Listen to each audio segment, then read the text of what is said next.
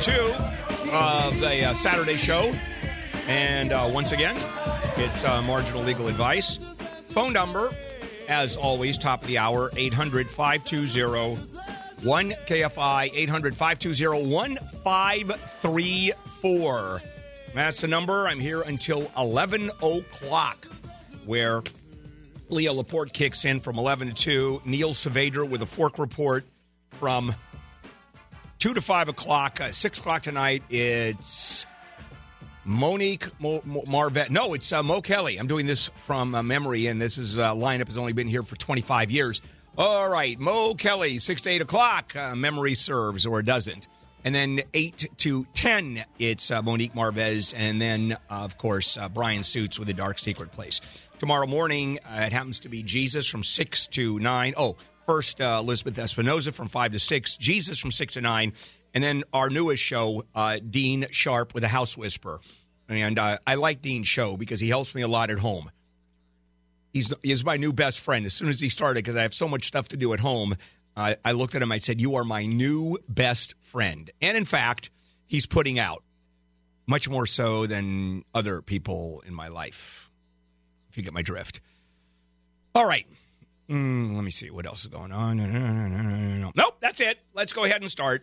This is Handel on the Law, Marginal Legal Advice, where I tell you you have absolutely no case. Now, usually I try to get kind of fun stories that are just off the beaten track.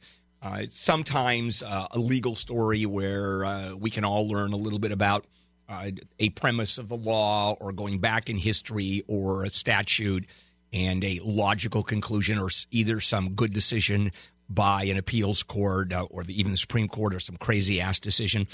This one is one of the most serious cases that I've talked about in a long time, and this is a historical case.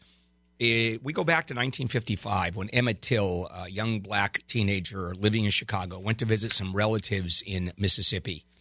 And while he was in Mississippi at a store, he is accused of having whistled at a white woman, 1955, a married white woman, and coming on to her. Hey, baby, along that kind of conversation.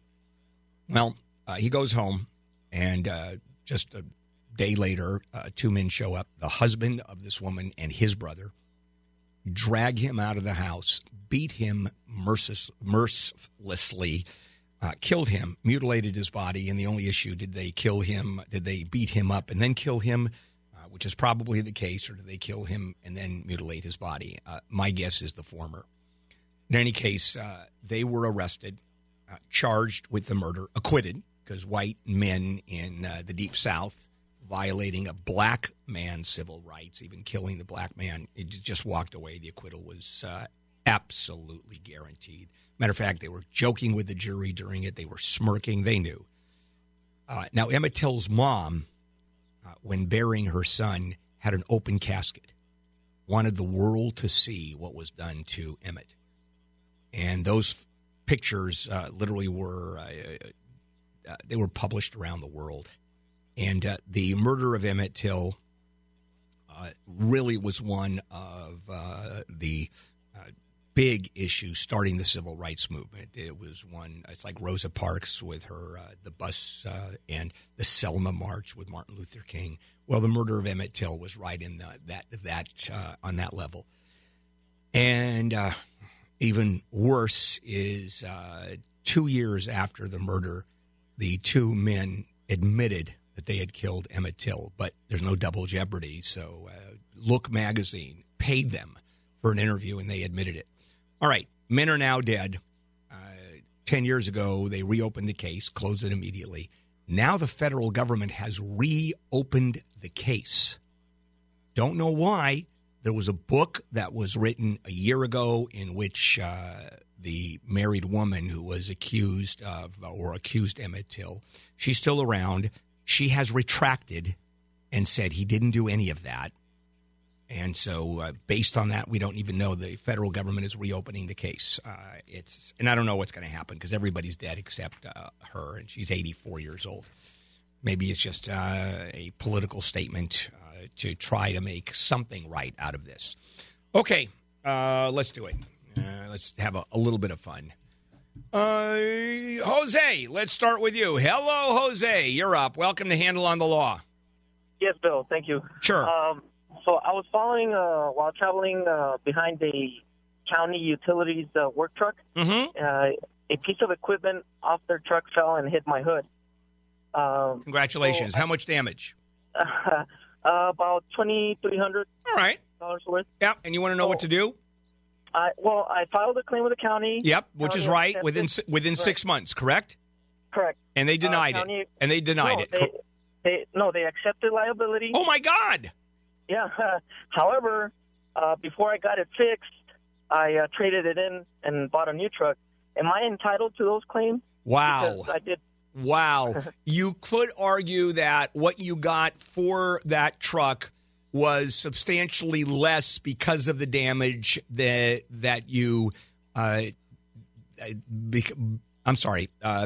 of the damage, so you received less money, and therefore, look, here is how much I've been damaged. Problem is, that's a step removed. Good God. They're going to argue. You're going to have to bring in the dealer who's going to say, yep, we would have offered him $15,000, but because we knew it was going to cost a couple $1,000s to fix it, we gave him $13,000. If you can get that, you've got a small claim suit, and especially since they admitted liability, then it simply it gets easy. Then it's simply a matter of damages. They can't argue that they didn't do it.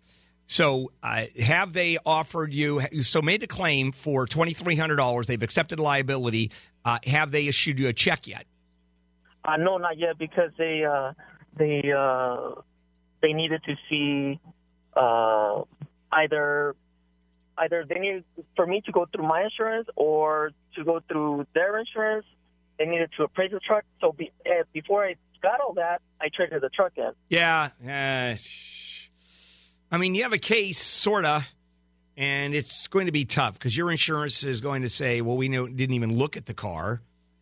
We have no idea if there were those kinds of damages. Insurance adjusters always go out and check out cars before ever writing a check. And so there's no way to determine how much damage actually occurred. Just because you got a bid of $2,300 doesn't mean jack. I can come up with a bid of $12,000. That's easy. Sure. And so the whole issue is, will the dealership come in and say, yep, $2,000 less because of the damage? That's it. Do you think it's going to happen? Well, I guess it's a matter of going through the dealership and asking them. Yeah. You could subpoena them and see if they'll be a witness.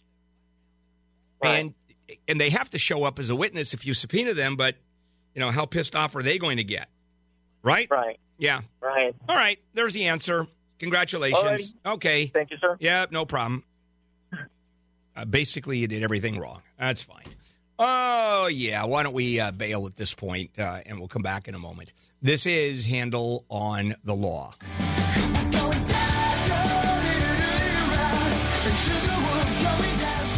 Handel on the Law. Bill Handel here, Marginal Legal Advice, where I tell you you have absolutely no case.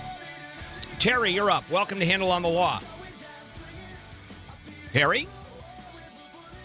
Terry? Yes, ma'am. Terry. I'm sorry. I thought you said Gary. No. My question, I'm sorry. This is my question. My daughter got audited by the IRS, and when she went to do her taxes, her accountant took the paperwork for her taxes and took the paperwork for the audit, sent them to the same place, so the IRS never got them. It had to be a special place for that particular audit. Okay. And so they said that she owes the $2,500 plus she owes all the fees and penalties because of that. Mm-hmm. Is she responsible or is he responsible? Well, first of all, she's responsible for the underlying tax. Yes. I mean, that's easy. Okay. However, the penalties and fees, he's responsible for because he filed in the wrong department. It's his duty to file correctly. So you get to split Bill, it. she had the proof. She had the proof of everything from the audit. It's the same amount every year. She's a teacher. All right. So and they didn't care. Well, you could ask for an audit of the audit. You can go to a supervisor and ask effectively for reconsideration. And the argument is that the accountant sent the paperwork to the wrong place, and I don't owe the $2,500. Okay. That's what she's going to have to do. The underlying tax, no matter when it is owed or paid, is still the tax.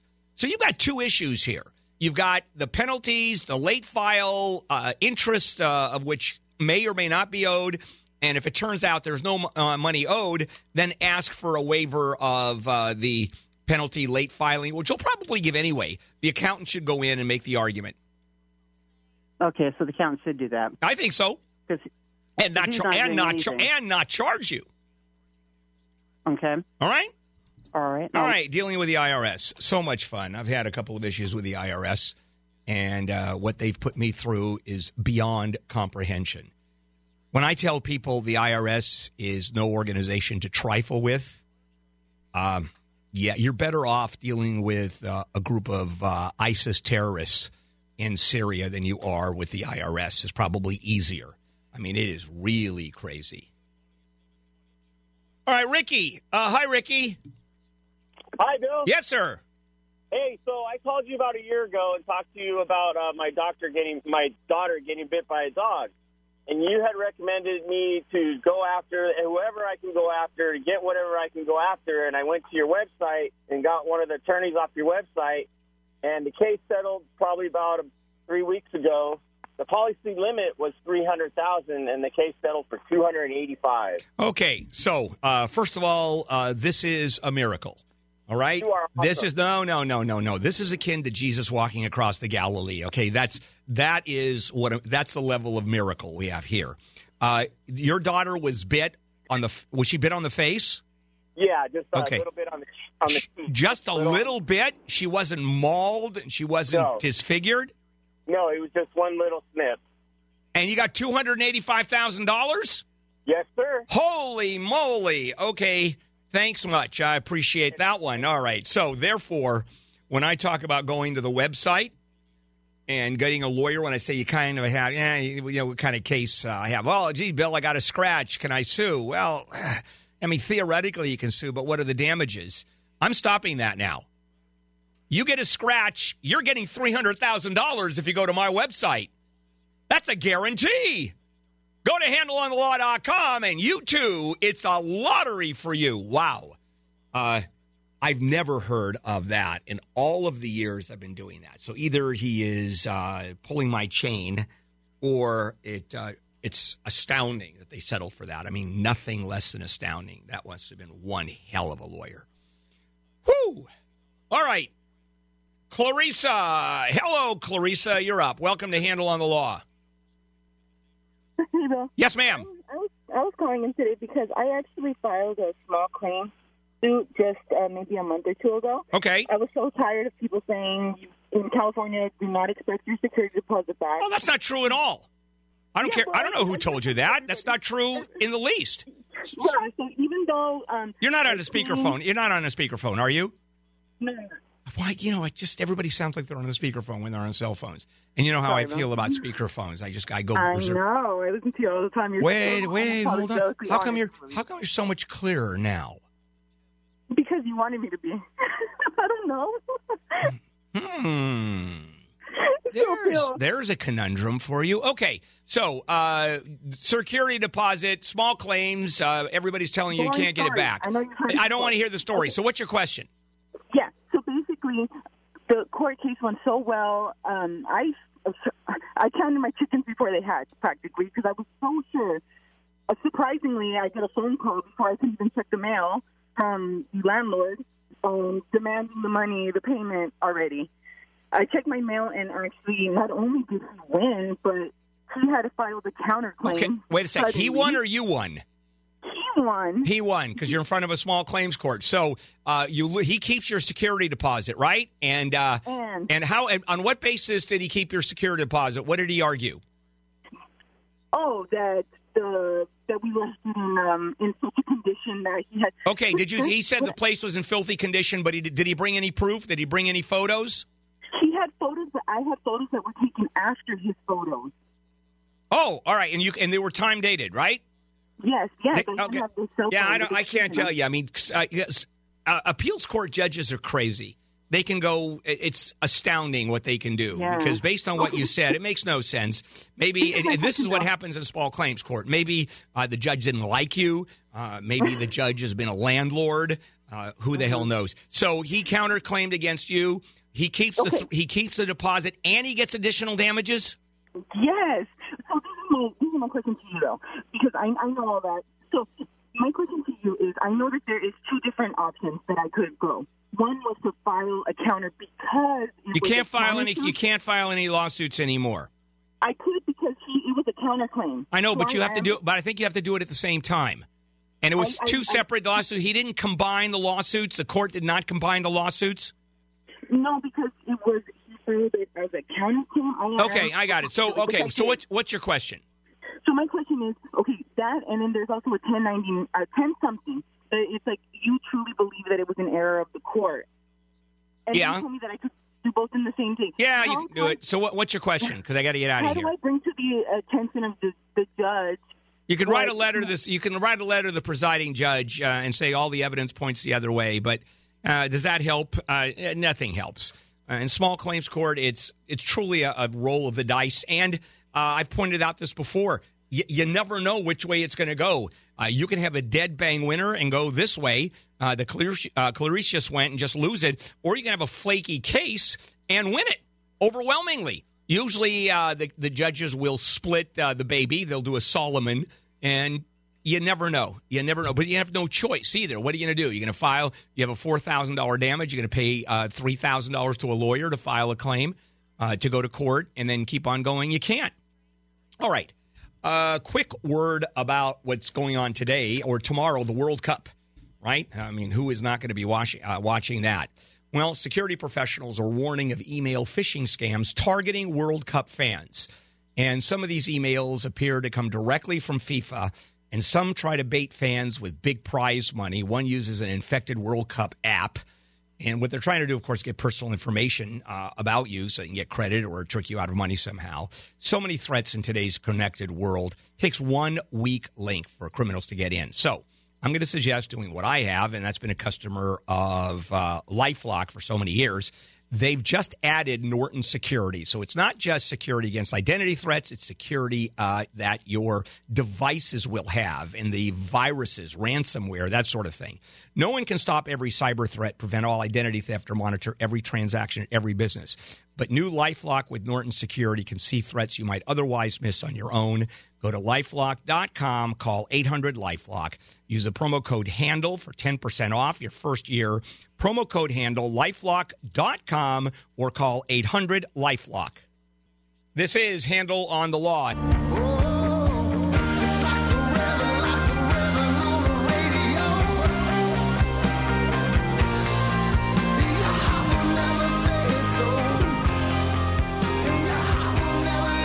Here on a Saturday morning. Phone calls, actually we have some phone lines that are open. And so if it's always a hit or miss, right? There are times when you want to call, for example, and the lines are jammed for an hour and you're out of luck. You just can't get through. And then there are times when the lines are open and you'll get right through. So if you happen to have a legal question, I would jump on it. And I don't want to I hear that all the time. Bill, I've been trying to call you for 3 weeks. Hey, just listen to me. When I say the lines are open, you dial. It's not that complicated. 800-520-1534. 800-520-1534. And welcome back to Handel on the Law, Marginal Legal Advice, where I tell you you have absolutely no case. Hello, Lance. Hello. Yes, sir. This is Lance in the trailer park in Orange again. Yes, sir. Across from where the homeless camp was. Oh, yes. Didn't we already talk about this? Yeah, well, this is a different one. This is a neighbor.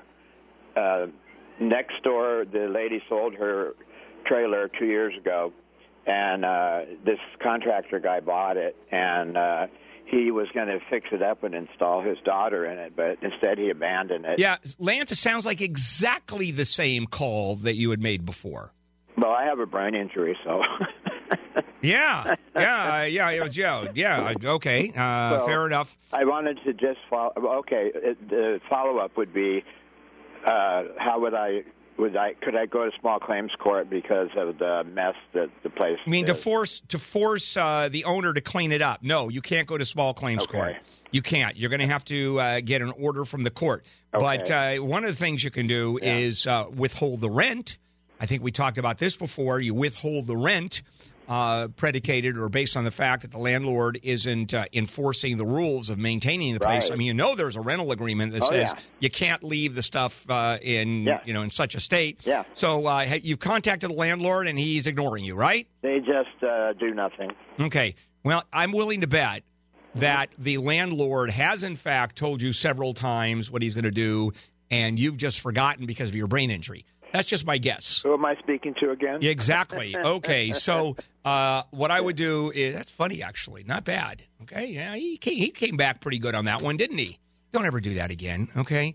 I am not interested in you coming back and being funnier than I am. That's a no. That's a non-starter. All right, Mark. Hi, Mark. Hi. Yes. I did some work for a company as a contractor, and I never received my check. And then when I asked them about the check, they said that the check had already been cleared from their bank, so they don't owe me any money. So they sent me a picture of the front and the back of the check, and it looked like somebody else got my mail. Did we just lose him? I guess so. He dropped out. Actually, it's a good question. Someone else gets the – he mailed it. I mean, they mailed it, and the check cleared. So the issue is you have to go after the person who cashed the check. I'd also go after the bank, see if you can get somebody there. But the argument that the people that paid you are going to say, hey, we paid you and the check cleared, and here's the address we sent it to. Now what more can we do? You want us to pay you twice? Well, yeah, I do. Well, no. That's one of those things where if you're going to go after the person who cashes a check fraudulently, you think you're going to get any money from that clown? Of course not. They wouldn't even show up in court if you found out who did it. And incidentally, you can find out what account it went into, and if the bank probably screwed up, if it was just a cash, if the person who got hold of the check just went ahead and just cashed it, and there was no reference as to who and ID and all of that. So someone would have to come in and show your ID to cash a check, and even then it's not that easy to do because they always reference the account and reference it to the account that's connected. I've been with my same bank for 15 years, and I know everybody there. They still go against the accounts that I have. They still check just in case I've cleaned out all of my accounts unbeknownst to them, and I'm cashing a check. So that seems a little bit, a little bit flaky. All right. John. Hi, John. You're up. Welcome. Thank you. Yes. I got hit by a numbskull on a double left-hand turn lane. You've seen it a million times where the guy in the inside lane is supposed to stay in his lane, and he drifted over into mine, wiped out my whole left side of my brand-new car. I have a dash cam video that shows at the minimum that I was clearly in my lane. My insurance company said I was 100% not at fault. Right. His insurance company settled it at 50-50. Wait. They settled it at 50-50? Well, they're offering 50-50. I'm assuming a check hasn't been written yet. No, that's correct. Okay, so there is no settlement. All right, so now it gets real easy. His insurance company is saying no. Do you have uninsured or underinsured motorists? Sure. Okay, go against your own insurance company. Collect on your own insurance company, and then they will go against the insurance company of the other driver. Well, they have paid for the repair. All right, $2,500 for the repair, but I'm still out my $250. And well, they won't pay for that. No, they won't pay for that. What they'll do, that's the deductible that you're going to have to pay for, and then you sue for $250 against the other driver in small claims court. That's it. That's what I. Yeah, that's it. Nothing more, nothing less. What about diminished value of a brand new car? Yeah, unfortunately, that doesn't fly because all you're going to get is the value of the brand new car. That's all they're responsible for. They're not responsible for the diminished value. They're responsible for the value. And so whatever the value of that car was at that moment, that's what they're responsible for, which is why a lot of people get gap insurance to cover the difference. Yeah. For example, let's say you buy a new car, right? And you drive, and this has happened too. You pull out of the driveway, The car had just been registered. You pull out of the driveway and you're T-boned, and all of a sudden the 100% liability, and the car's totaled. They have to write you a check. They're going to write you a check for $5,000 or $10,000 less than what you just paid 10 minutes ago, because as soon as the car is registered, it becomes a used car. Yeah, it's no longer a new car. So that's why God invented gap insurance. One last question: if the two insurance companies go to arbitration, am I bound by that arbitration? Yeah, pretty much. Is that right? Okay. You are. But based on that, you're going to win. It's just the other side. The other insurance company are just being jerks about this. They are. Yeah, Absolutely. They're just being asses. That's all. Okay. Yeah, I mean, that happens all the time. Wow, an insurance company denying, an insurance company saying no, an insurance company saying, oh, no, our insured, it was not nearly as much fault, even though he was going 110 miles an hour in the wrong lane and there was a head-on collision. No, not at all. I mean, literally, that's what some insurance companies do. This is Handel on the Law. Turn it up, it's your favorite song. Dance, dance, dance to the distortion. Turn it up, keep it on repeat. Stumbling around like a wasted zombie. Yeah, we think we're It's Saturday morning, and every Saturday, I'm here, Handel here with Marginal Legal Advice. Welcome back to Handel on the Law. All right. Some really interesting phone calls.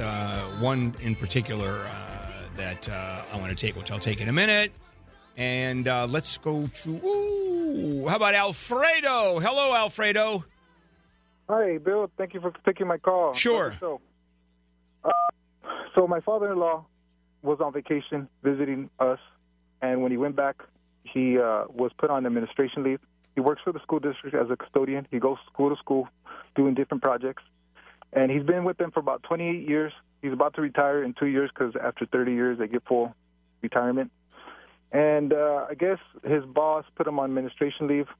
And why? He couldn't figure out why. Why? He's put on administrative leave. Is it paid leave? Non-paid. Non-paid leave, and he doesn't understand why. His boss is not giving him any reason whatsoever. Right. Okay. And so everybody's on vacation right now. He went to a bar. He seen one of his buddies that used to work for the school district. His buddy was talking to his boss at a bar also, and the boss was telling him what was going on, like, oh, we're going to put this guy on administration leave because he was reading the newspaper while he was supposed to be working. So why didn't they put that down? I'm surprised that was not part of the missive. I mean, he had to be told he's on administrative leave. There had to be a piece of paper that informed him he was on administrative leave. Yeah, he didn't. And he didn't put anything down there. Is your father-in-law part of a union? I believe not. I'm not sure. Maybe. I'd be surprised if he wasn't. And so what I would do is the first thing you do is go to your union, the union rep. I mean, instantly you get your union involved. And the union jumps on. It's astounding how the union protects its members, even for stuff that's so clearly they're in the wrong. So that's the first step. And after that, then it gets a little bit weird. So tell them to get the union involved. That's the first 9 literally choices. And then you go to all the other ones, starting number 10. Mike. Hello, Mike. Yes, sir. Hi there. How are you? Yes. What can I do for you? It's a pleasure to talk with you. Yes, it is. I've been a chronic pain patient for about a decade following 5 spinal reconstructions. And what I'm curious about is my pain management doctor recently said everybody in our office is coming down 50% on their opioids. This is something that we've decided as policy.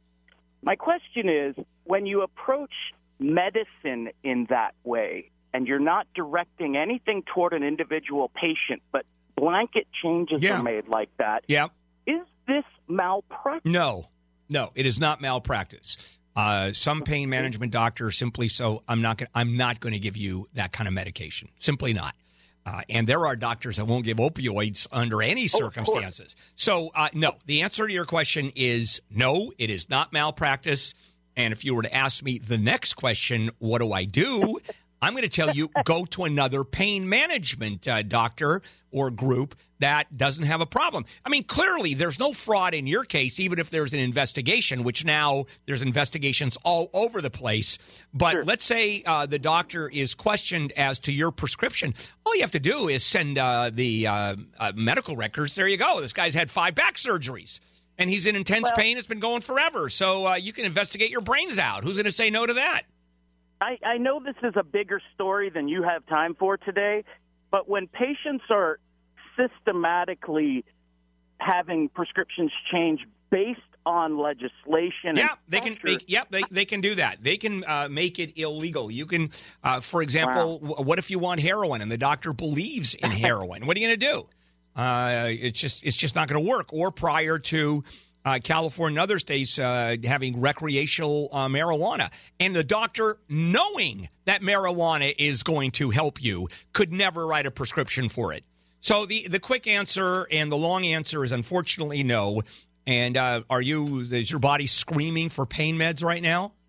It is. I mean, during my 5th reconstruction, they severed the large nerve in my left leg. Purposely, right? Of course. Okay. Come on, Bill. And did it help?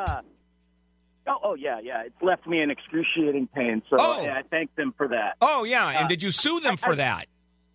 Well, that's a side effect and a risk, not malpractice. So last quick piece for you. And again, this is a bigger story. Yes, real quickly, because I have less than a minute. At this point, chronic pain patients who are seeing these reductions have no recourse, right? Other than going to another doctor. That's correct. Unfortunately, they have no recourse because a doctor can legitimately say, I don't believe, or we're now limited, or I've been giving you too much, or we've been asked to go in a different direction. For example, what if a pill is now deemed the efficacy of a pill is not as strong as it used to be? And the doctor just says, no, thank you.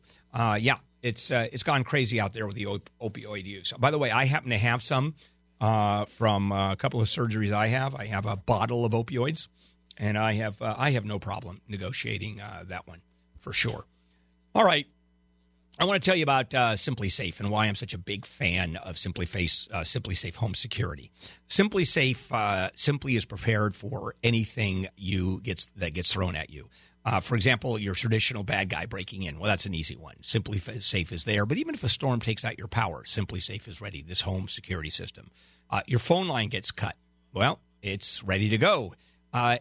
Home security is what Simply Safe is about, and they do a better job for this money than anybody I've ever seen. First of all, there's a very high-end security system, and it's very reasonably priced. You install it yourself. Every door, every window, motion detectors, all of that covered. Took me about half an hour to install my daughter's system, and I can't run a thermostat. I don't know how those work, and I still did it in half an hour. Isn't that kind of nice? In my case, knowing my daughter is safe, she knows she's safe from intruders coming in without her knowing about it, and Simply Safe calling the authorities. No contracts, no fees, monitoring $15 a month. Obviously, I'm recommending Simply Safe to everyone I know and you, and is it worth checking out? You can have very high-end home security for a very inexpensive price. Go to simplysafehandle.com, simplysafehandle.com, simplysafehandle.com. This is Handel on the Law.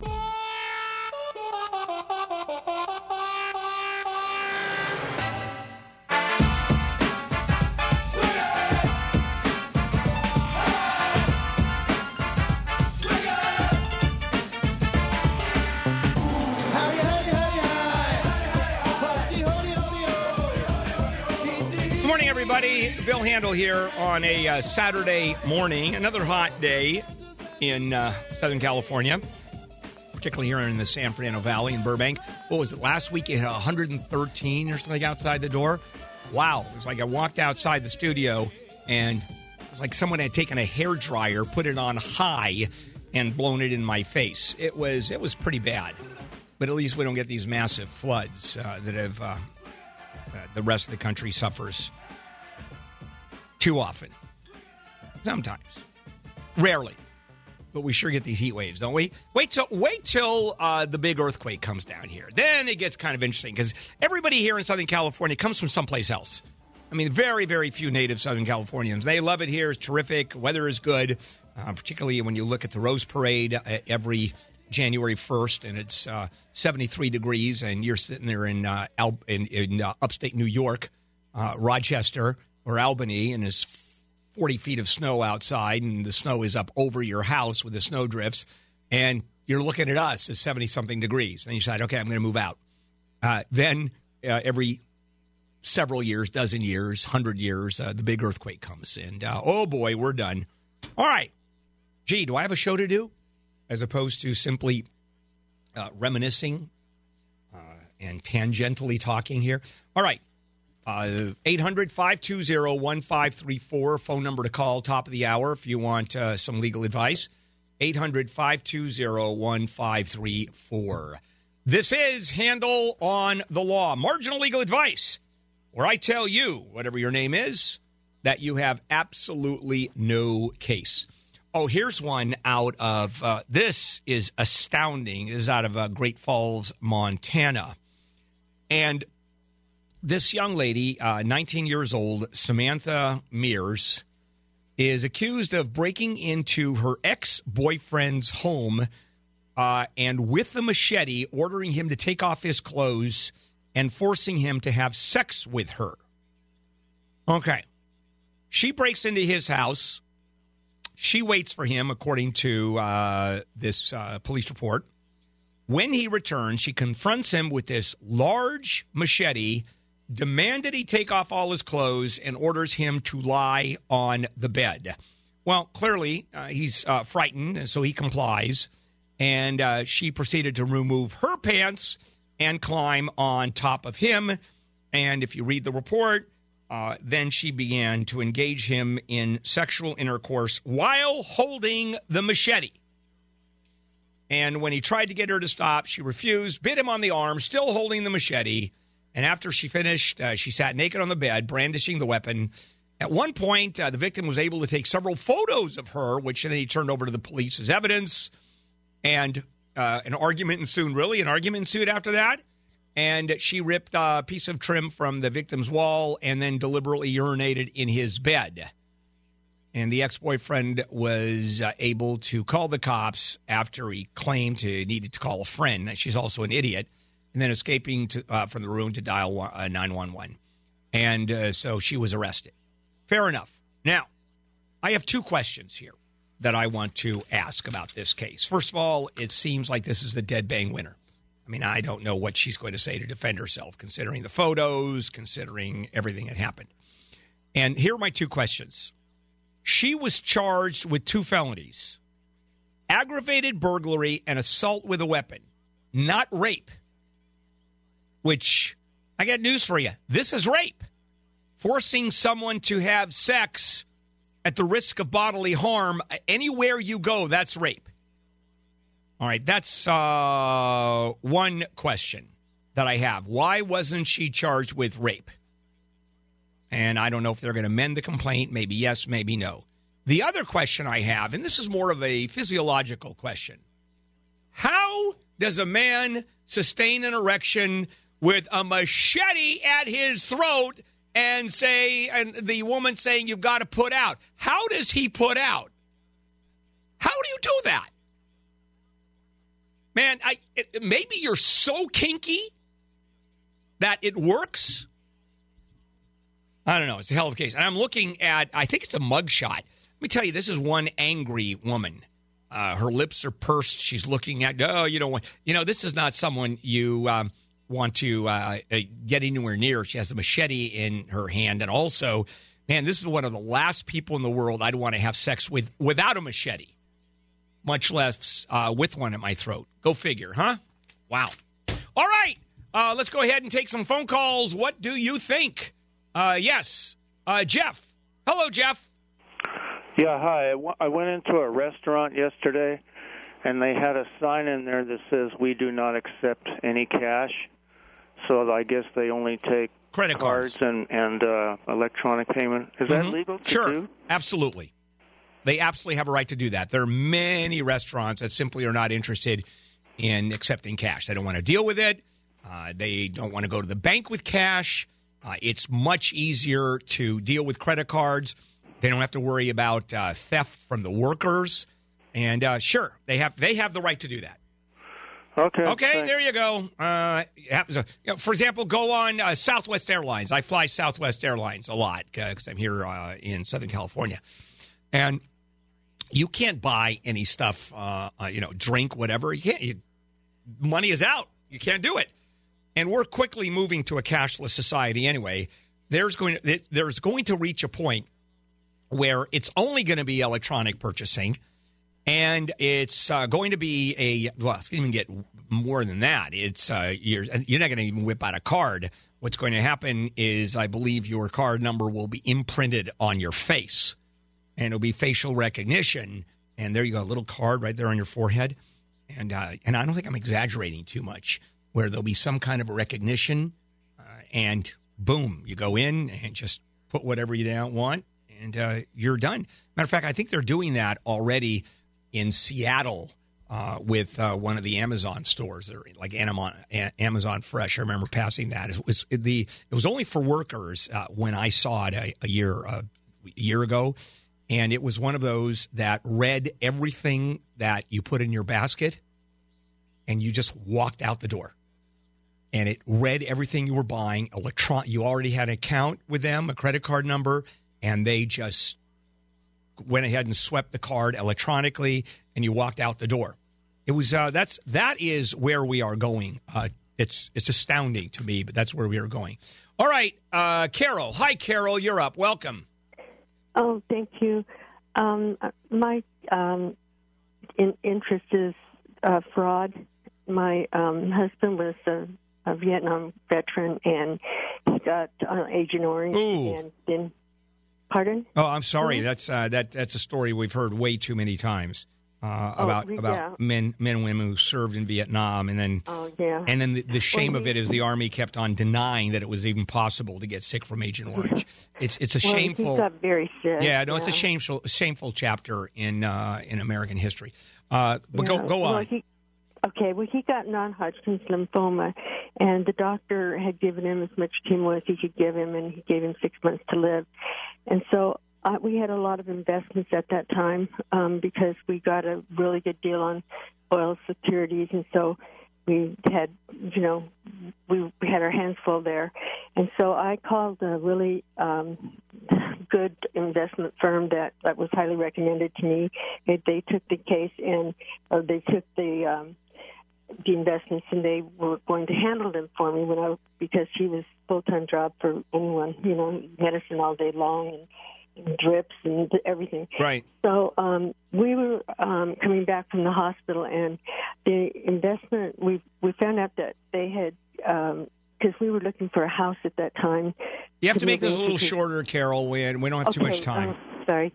Well, anyway, we went to the house that was in my name, and there was another man that was living there, and he said, "Can I see your ID?" And I said, "Yes." And I went and got it for my husband in the car, and then I said, "But you have to show me yours." And he said, "Okay." So I showed him my ID, and he flipped out and started yelling and screaming and Okay, Carol, I appreciate this, but this story is going way, way too long. There has to be a question at the end of this. Okay, well, what happened is he switched the deed. I don't know how he did it, but he switched the deed to his name. And then he went ahead and recorded it, correct? And recorded it. Okay, that's fraud. Okay, Carol, I can stop you right there. That's pure fraud. Okay. That's criminal fraud. That's a felony. And you're going to have to get an attorney. First of all, I assume you're going to have to get, and I would call the DA's office and say, we've got fraud on our hands. And I'm assuming that city, is that who I call? Yeah, the county. You call the county. And I would also, I would talk to attorneys who specialize in elder abuse. You can go to my website, and then they'll probably handle it for you. Go to KFIAM640.com. Go to handelonthelaw.com, and you'll see a bunch of attorneys there. And you want elder abuse attorneys because you've been a victim, obviously, of lots and lots of fraud here. This is Handel on the Law.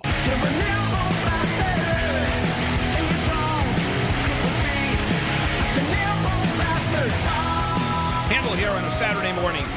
More Handel on the law. Marginal legal advice. All right. Rob. Hello.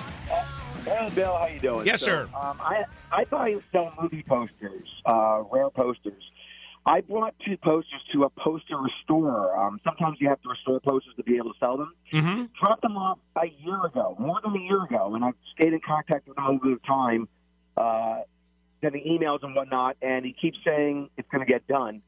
As of this past May, he said it'll be done in a week, and it's still not done. Okay. And now I'm at the point I'm frustrated. I don't know what I can do. Yeah.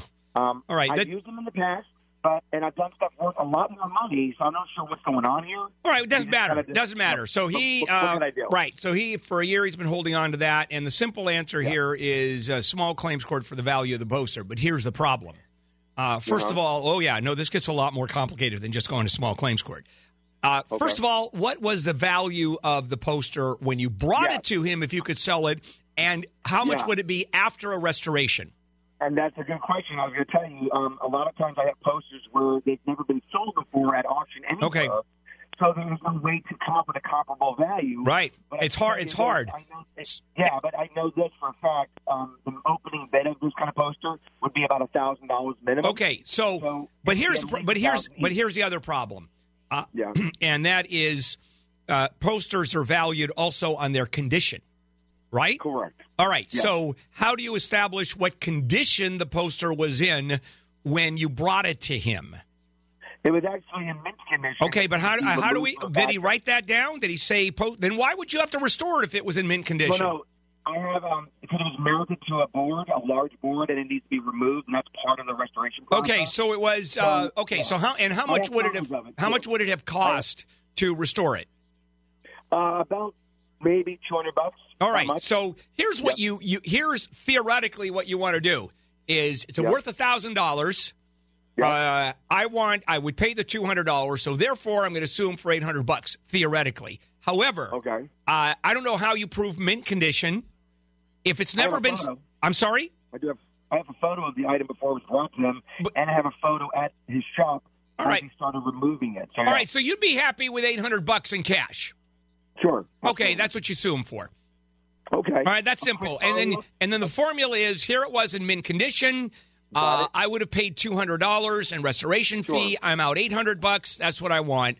And you bring in all your proof. You're going to have to argue mint condition. You're going to have to argue. You're going to have to bring in some kind of expertise to indicate that it was worth $1,000. And I don't know if it's one of those books. I don't know if it's on eBay, whatever you bring in, because you're going to have to establish a proof. Because he's going to say, what are you talking about? It's not worth $1,000. It's a $20 poster. So there is that's the complication of it. But it can be done.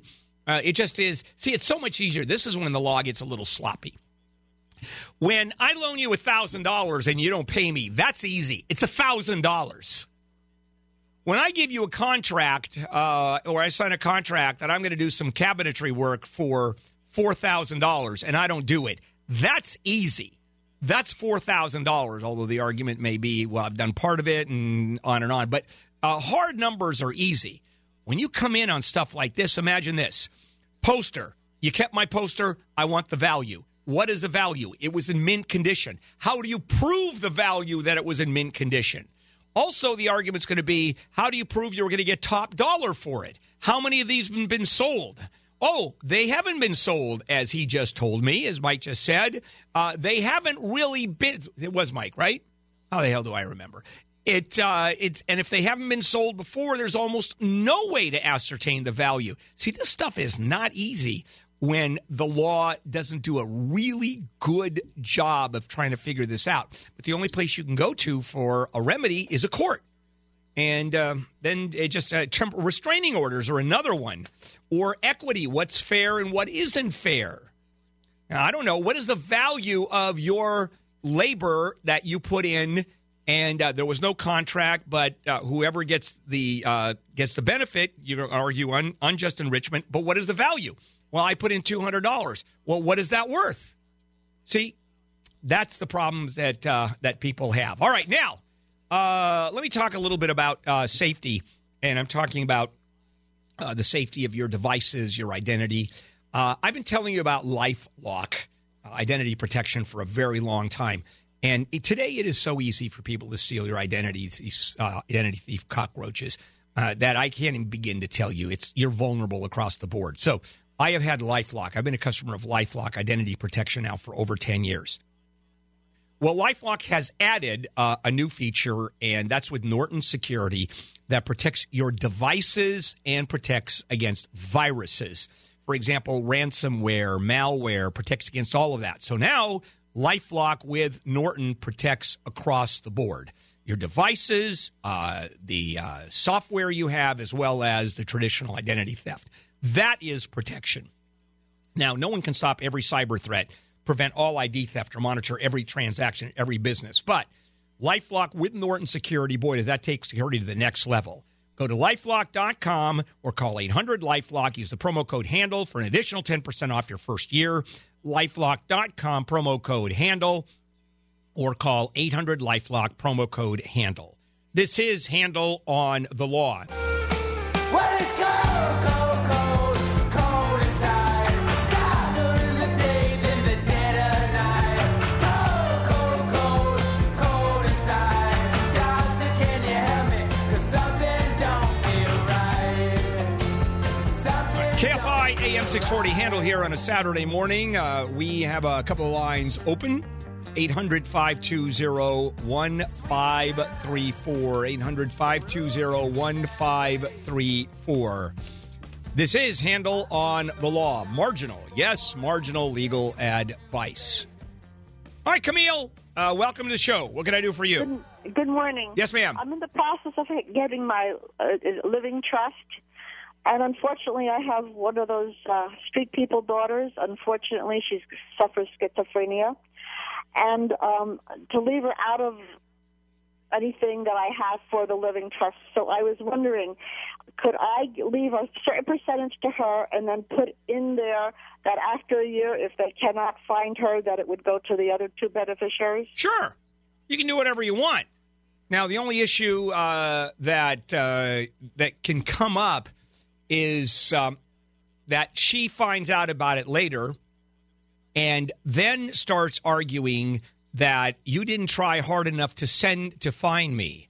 The trustee really didn't try, and he or she should have gone a lot further in finding me. Therefore, I'm entitled to my share. So you have to be a little tricky, and if you really want that to happen, be specific as to what the trustee must do.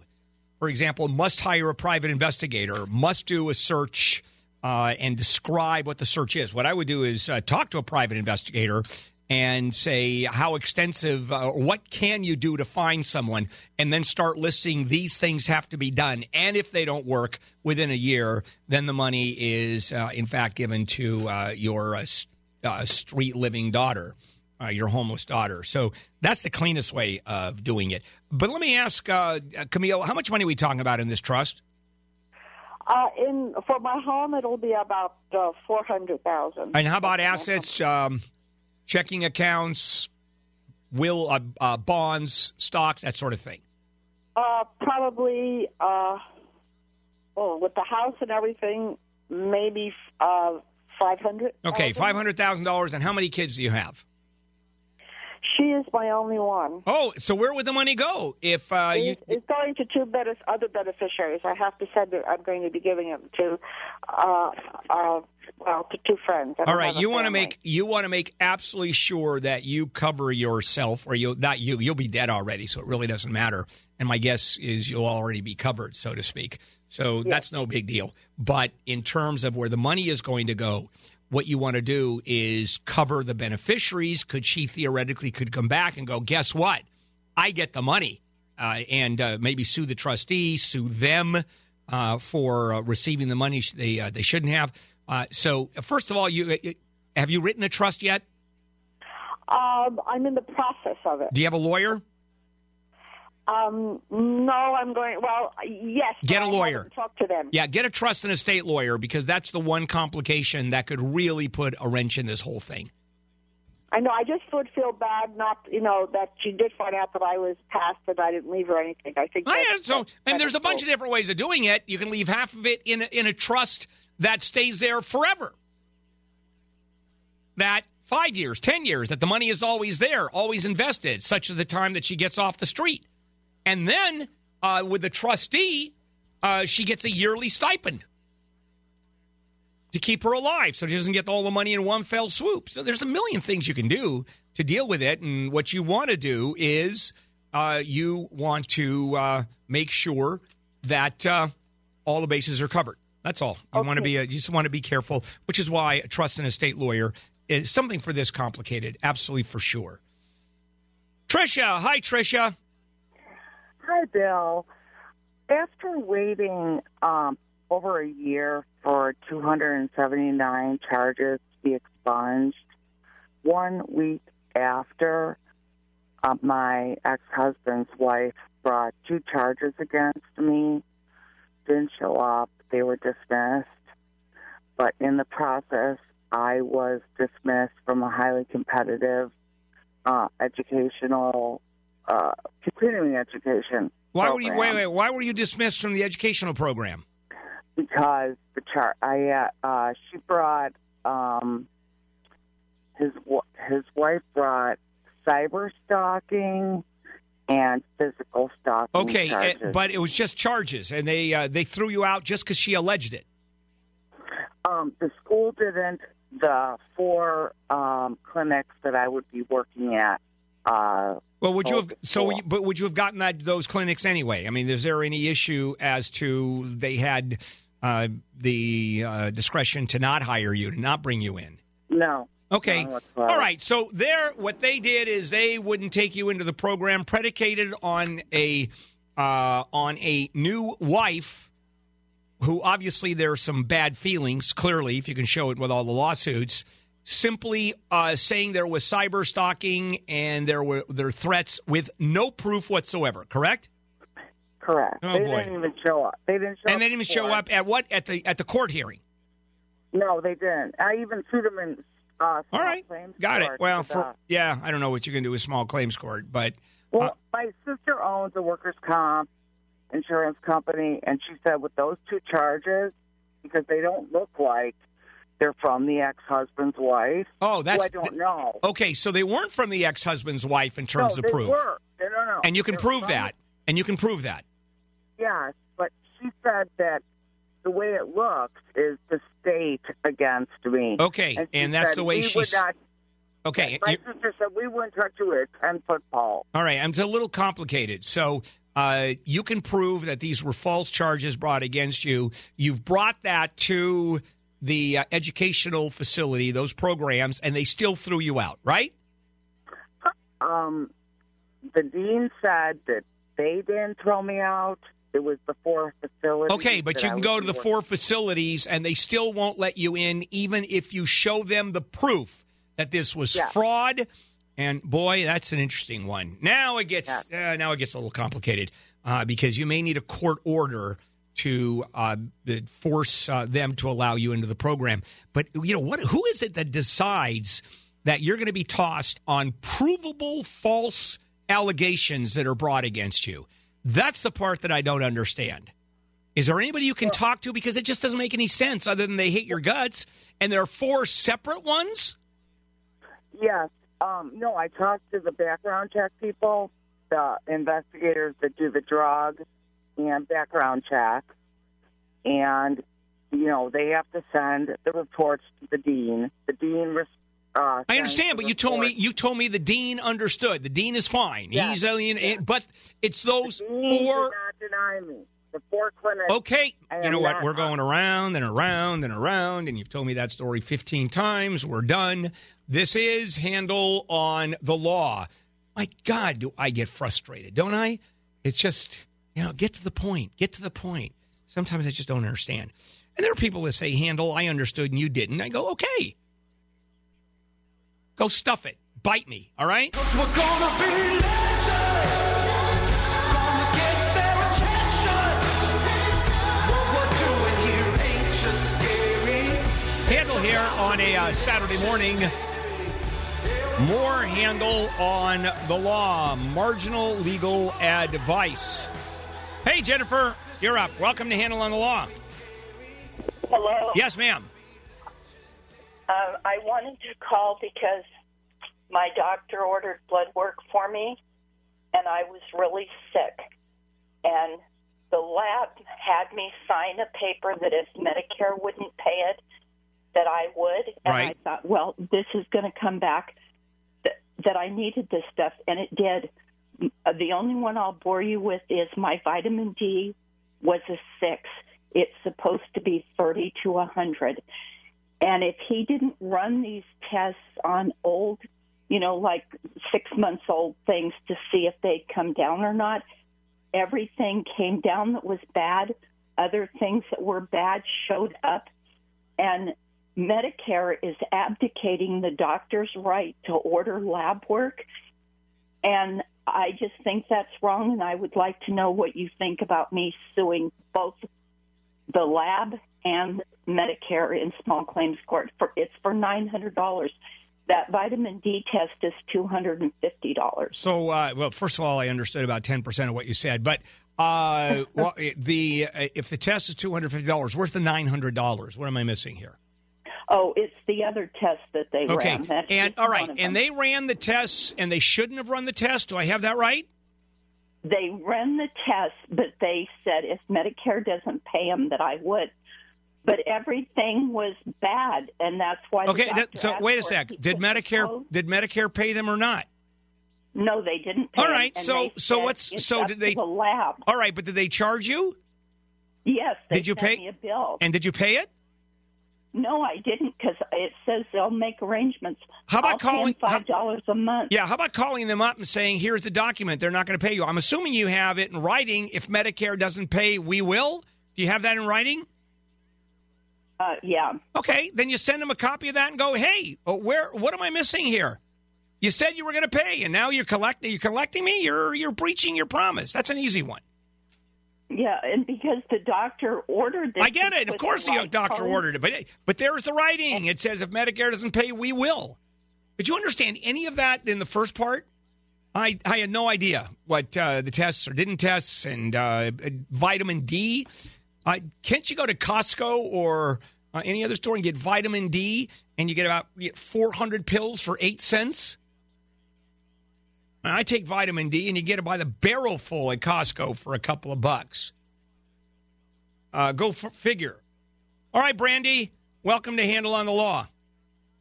Hi. Hi. My tax guy promised, I sent it all in. He said, you're going to have an extension. I said, well, that's unfortunate because I get money back.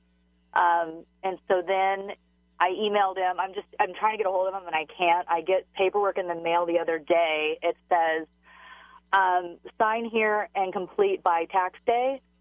So the 2 children I'm claiming, my 2 children, one he has written down with the wrong last name. The other one's not on there, and that she's a male. And my daughter also had, my older daughter, I had to file something. She made like $700 this year. She's 12, and I got something and I sent it in with. How much did all this cost you? How much did all this cost you? That beyond paying, what did it cost you beyond paying the tax that you owed? It was $600. $600. $600 is what you lost. Yes. Okay. So now I don't even know what taxes. I don't even know how to file. Well, that gets easy. You hire another accountant. Okay. And whatever you have to pay the other accountant, you sue him plus the $600. That's it. Okay. Now, what about my returns and all that? I just give him the paperwork. He'll be able to figure it out. The new accountant, yeah. Okay. Yeah. And then small claims. Yeah, it's an easy one. It's just hire a new accountant. I mean, how hard is that going to be? Because I fired accountants before, so that's not hard. All right, Matthew. Hi, Matthew. Hello, Bill. Yes. So I perform handyman work with my cousin. We charge $20 an hour. We were hired to demolish or gut an apartment, 2-bedroom apartment, remove everything from the drywall to the floors. I agreed to take on the job, told him at $20 an hour it might take about 150 hours, but for $500 up front, I can get started right away. That would cover labor for the first day and some disposal fees for the debris. So he said, great, I will next day you a check. That was on a Tuesday. Well, Wednesday was a holiday. Completely understand. Thursday would have gotten there. Thursday comes, the check's not there. I get a tracking number. I find out he didn't even send the check till Thursday. And as it all unfolds, I didn't get the check till 5 days after I was supposed to start the job. So now I'm out. I figure 1 day of work between the cousin and I, 8 hours, $20 an hour. All right. Okay, so moving forward, 40 hours after I received the check, I'm rescheduling my cousin and I and ordering the big roll-off dumpster to show up on the job site. And the manager of this property has already approved, gave me the check, says, yeah, get here Thursday or Friday, and you can finish it over the weekend. And that would be this weekend right now. The regional manager calls me on Wednesday and says, if you don't have a dumpster here today, I'm canceling the whole job. Totally unreasonable. They delayed me. Okay, so we can't go through all of this for the next 5 minutes. Here's my question. Am I obligated to give the $500 back? No, God, no. Not only are you not obligated to give the $500 back, I think whatever damages beyond that you are entitled to. And that, I would argue, work lost. Although that's a little speculative, you'd have to have someone to come in and say, we I would had other jobs we could have scheduled. Okay, and you can prove that. Yep. Okay, then there it is. All your damages. The money so would if he have tries to sue me, I just go to the judge and say, "Hey, he rescheduled." Oh yeah, and the fact is, now on the computer it says they canceled the check. Correct? He tried to, but it's already cashed. Okay, so that doesn't. All right, so you got the money on that one because had he canceled it, you not been cost. That would have been triple damages. So. Oh wow. Yeah, you should have. Should have not. Yeah. Well, should have waited until after. But you didn't know that. I'd have to go after them. For Yeah, the money. no, yeah, but that's it. Those are your damages. You pretty well have it. Yeah. All right, Samuel. Hello. Hi, Bill. Yes. I won a judgment in small claims court for some work done, and because the defendant did not show up. So he asked for vacating of the judgment, and at the next hearing, he didn't like the sit-in judge, so we got another hearing. At that hearing, he brought a mediator over to us, and we went to mediate. In the mediation, it seemed that the mediator was biased, it seemed, toward him. I'm wondering, is there any such thing as a fraudulent mediation? No, I tell you, and there may be, I don't know, but certainly not in this case, Samuel, because mediation is not binding. So you could have said, no, I'm not interested in that agreement. And you walk out and you do the trial again. You know, the fact is, if you agreed to mediation and then you start arguing fraudulent mediation, what are you going to say? Is your defense really going to be, I'm sorry, I'm that stupid, Your Honor? Yeah, I'm even more stupid than that. I mean, literally. Mediation is, it's exactly what it sounds like. Mediation. Both sides sit down. You want to cut a deal. We'll go halfway. And this is before you go into court. So the answer is absolutely not. Did you settle the case and you got the money? Did not get any money. They promised to do the work and did not. Oh, no, I understand. But in terms of the mediation? No, got nothing from it. Okay. Do you have a court date? No, I'm sorry. We dismissed the case. Why? Stupidity. Right. Okay. Now you beat me to it. Fair enough. This is Handel on the Law.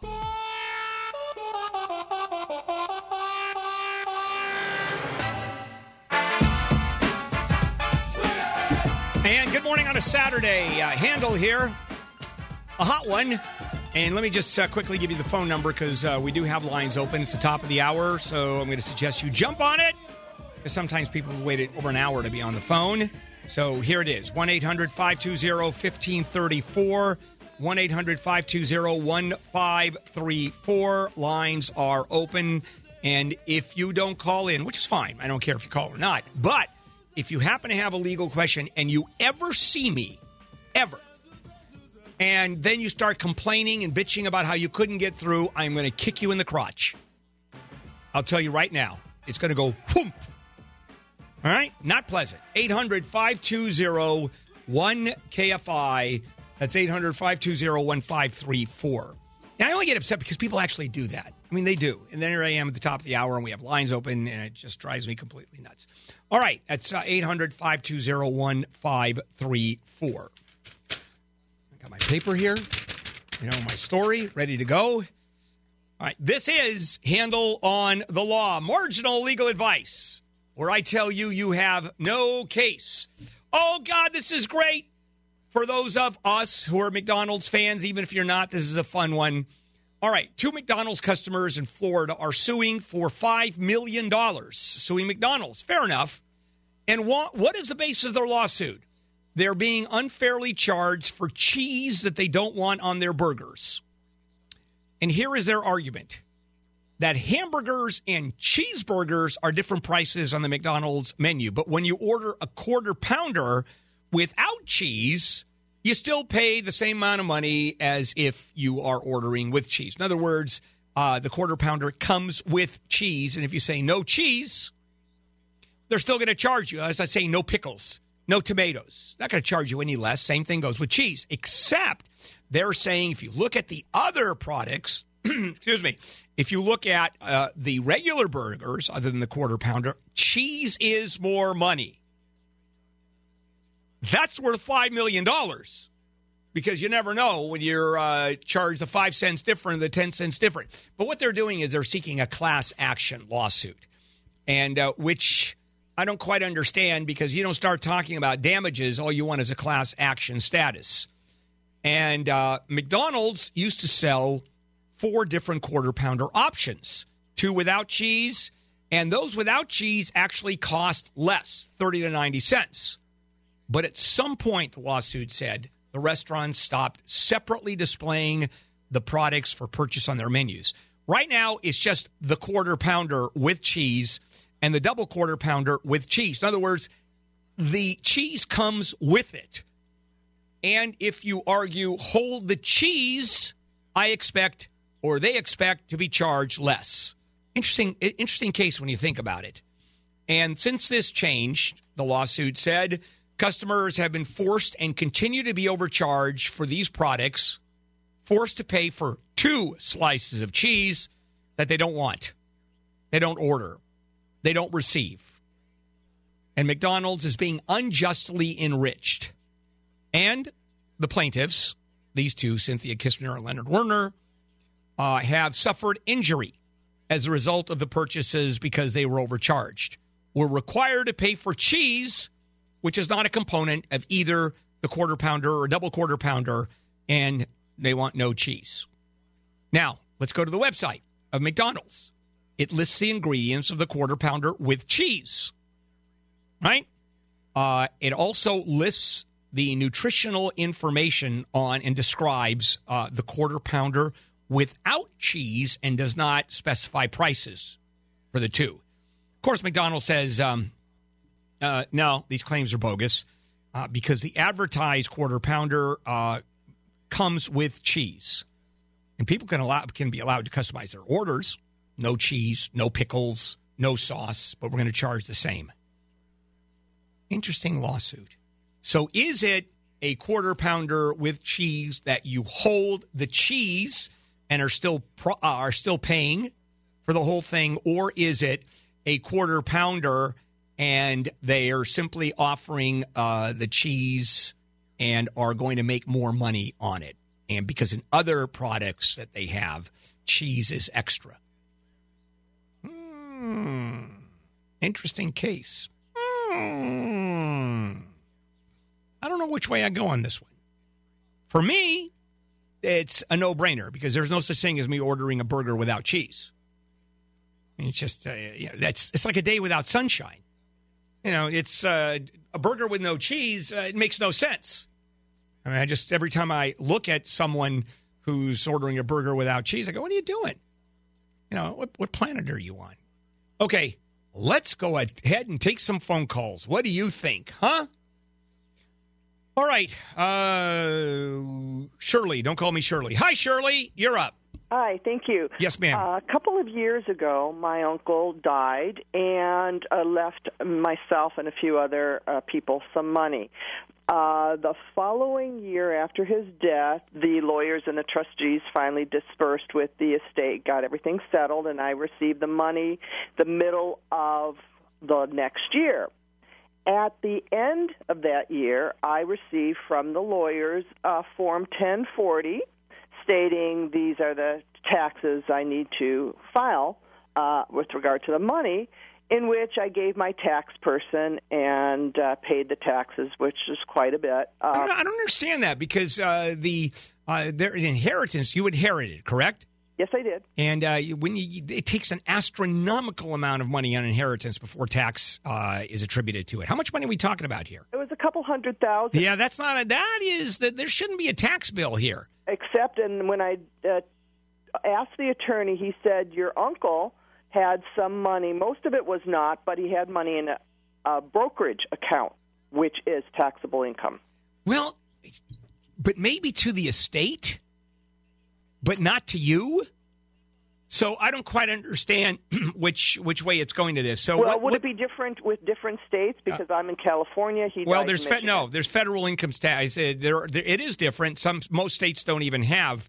May not even have inheritance tax, but this is the feds. This is the IRS. Mm-hmm. And so I don't understand. What does your accountant say? Well, when I went to the tax person, he said, yes, on this you do. And it did raise my tax level because I do work. All right, you have to go to another tax person. This doesn't make sense to me. I mean, is your question a tax question? No, next, meaning just now, I received from the IRS, after I paid the additional tax, now wants to charge me interest on that money that I owe. Because you didn't pay it until you didn't pay it for a period of time after you received it, correct? In the calendar year, you didn't pay it in that year. But you're saying you didn't receive it in that year either. That's correct. I didn't receive it. All right, so you did pay the tax, which you shouldn't have paid in the year that you received the money, and they want interest on that. Exactly. You need another accountant. Okay. Believe me, none of this makes any sense. Okay. You definitely need another accountant on this. There's no issue there. It drives me nuts. I almost lost my train of thought. There's, something under my desk that I'm feeling. It's just I don't know what it is. I have to look at this. What's poking out here. There's just something there. Okay, we'll let's take a break while I figure out what's going on here. This is Handel on the Law. And we could pull this off or push away, 'cause you and me have always been so close to giving up, so close to going all the way, so close to taking off, so close to going nowhere, so close to giving up, so close to going all the way, so close to taking off, so close to going nowhere. I heard you whisper over the hum of an electric chair. To live like this could take its toll, but you're no stranger. All right, sorry about that. I left my card key in my office, so I'm trying to get back in from the hallway, and I had to get someone down there to help me out, screaming, does anybody have a card key in the other? And it's empty. It's Saturday morning, so thank goodness one of the interns was, one of the $12 an hour interns that just finished their master's degree in communications at SC, having paid $300,000 so they can work part-time for $12 an hour around here. Just a value judgment, that's all. And that was me running, too. Okay, what show is this? Oh, yeah, I remember. This is Handel on the Law. Marginal legal advice. All right, John, you're up. Hello, John, welcome. Yeah, I received a letter from an attorney stating that I'm being sued by another attorney and offering services because there was a sign, a handicap sign, missing off one of my commercial buildings. And in this letter, it states that the person who's the plaintiff noticed that there was the blue markings on the pavement, and the placard that held the sign was on the wall. But they're suing me, and they're suing my tenant. Yeah, of course they are. And my tenant's has since left. This is in the last year. Okay. And I have a new tenant in the building. They've attempted service. I've been out of state. Yeah, well, they're going to get service, and here it is. These are scammers. These law firms, these lawyers that look for small technical violations. For example, mom and pop stores. Let me give you an example. Handicap ramps, right? Because everybody has to have a ramp these days. If the ramp is 1 degree off in terms of its incline, 1 degree off, lawsuit. You violated under the ADA, Americans with Disability Act, and they'll settle for $5,000, $6,000. So be prepared. They're going to ask you for several $1,000s. Now, you've got a couple defenses here. You go to your insurance company, and I think your defense is no one ever told you, that you had no idea, and this is the first time you've been informed, and you were going ahead and working to fix it. Obviously, someone took the sign, and you had no way of knowing. And they could have very well taken the sign themselves. That's the argument I would have made. So I think you have to contact your insurance company or see what they want. You can call them up and go, "What do you guys want?" And if it turns out that they want the normal 3, that's what they want, because no one else is going to do that. These are scams. And you can go to the state bar and find out how many complaints have been against this law firm, for example, that does this. And I guarantee you it'll be somebody who inevitably has sued many other businesses, because these people make their living going from business to business and trying to get people on technical violations. For example, bathrooms, handicapped bathrooms. The mirror is a half-inch too high. I'm not kidding either. Lawsuit, violation of law. That's what they do. So you call your insurance company and just ask, what do I do about this? I mean, I don't want to make... what do they... You did? I had a question. Under our contract, the tenant assumed total responsibility for the parking lot and the building. Right. I'm a third-party beneficiary to their insurance company. So so when you get sued, you countersue. Okay. Because believe me, they're going to sue you. Right. Call your insurance company and just say, what do I do? Don't put in a claim yet. Just ask, what do I do? Because believe me, they've had this experience before. Okay. All right? Try that. I hate those firms that do that. They are such slime. Now, for those people that hate lawyers, there's a few out there, and me included. But still, it's that part just drives me completely nuts. All right, Neil, you're up. Welcome. Hello, Neil. Keep on coughing, please. Yes. Hey, good morning. Good morning. Yes. I contracted scabies at a high-end assisted living property. Oh, congratulations. I suffered immensely for 7 to 9 months. I wasn't sure where I contracted the scabies, and the medical bills are very nominal because there's only one treatment, and then when I went back, the doctor told me, well, you're not getting better because you're getting reinfected. So even with the treble damages on the medical bills, it's nothing, right? The suffering was absolutely incorrigible because I felt like my immune system was shutting down. Neil, how do you feel? Wait, hold on a minute. How do you feel your immune system is shutting down? Well, I don't know what that means. Well, I seem to. Well, maybe that wasn't the right way to put it. My whole being, I felt like I was having an allergic reaction. Fair enough. All right, so that is.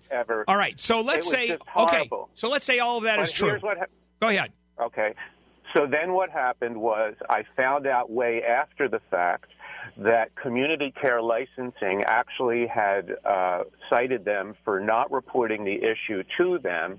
And then I found out after I had not been working at the property anymore, I was a contractor, that a meeting had taken place with the executive director and the LVN where they specifically instructed the staff not to alert any visitors. All right, so you got fair enough. All right, you know what? I'm going to just give it to you. All right, Neil. Let's say you have all the proof in the world that you got the scabies from that place. All right, and here are the medical bills.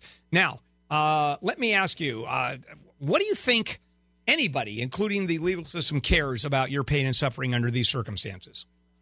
Yeah, zero. That's correct. Zero. So you have your medical bills.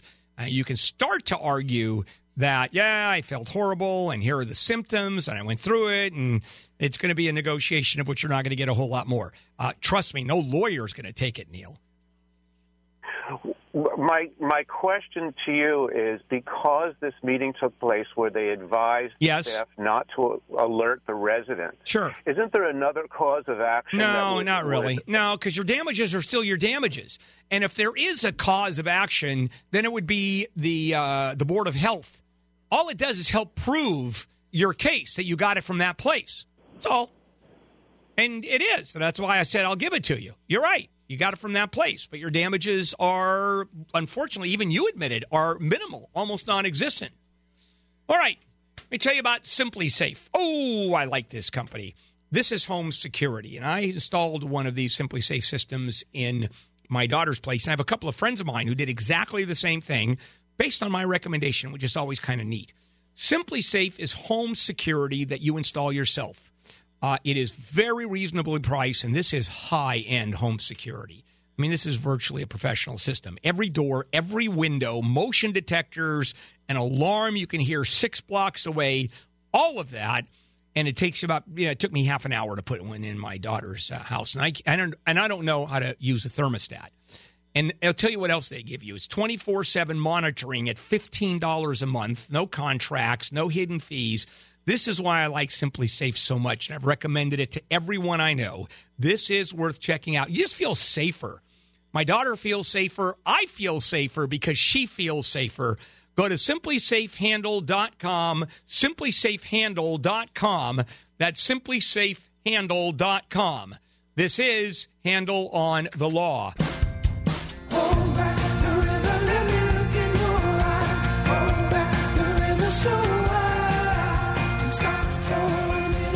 Handel here on a Saturday morning.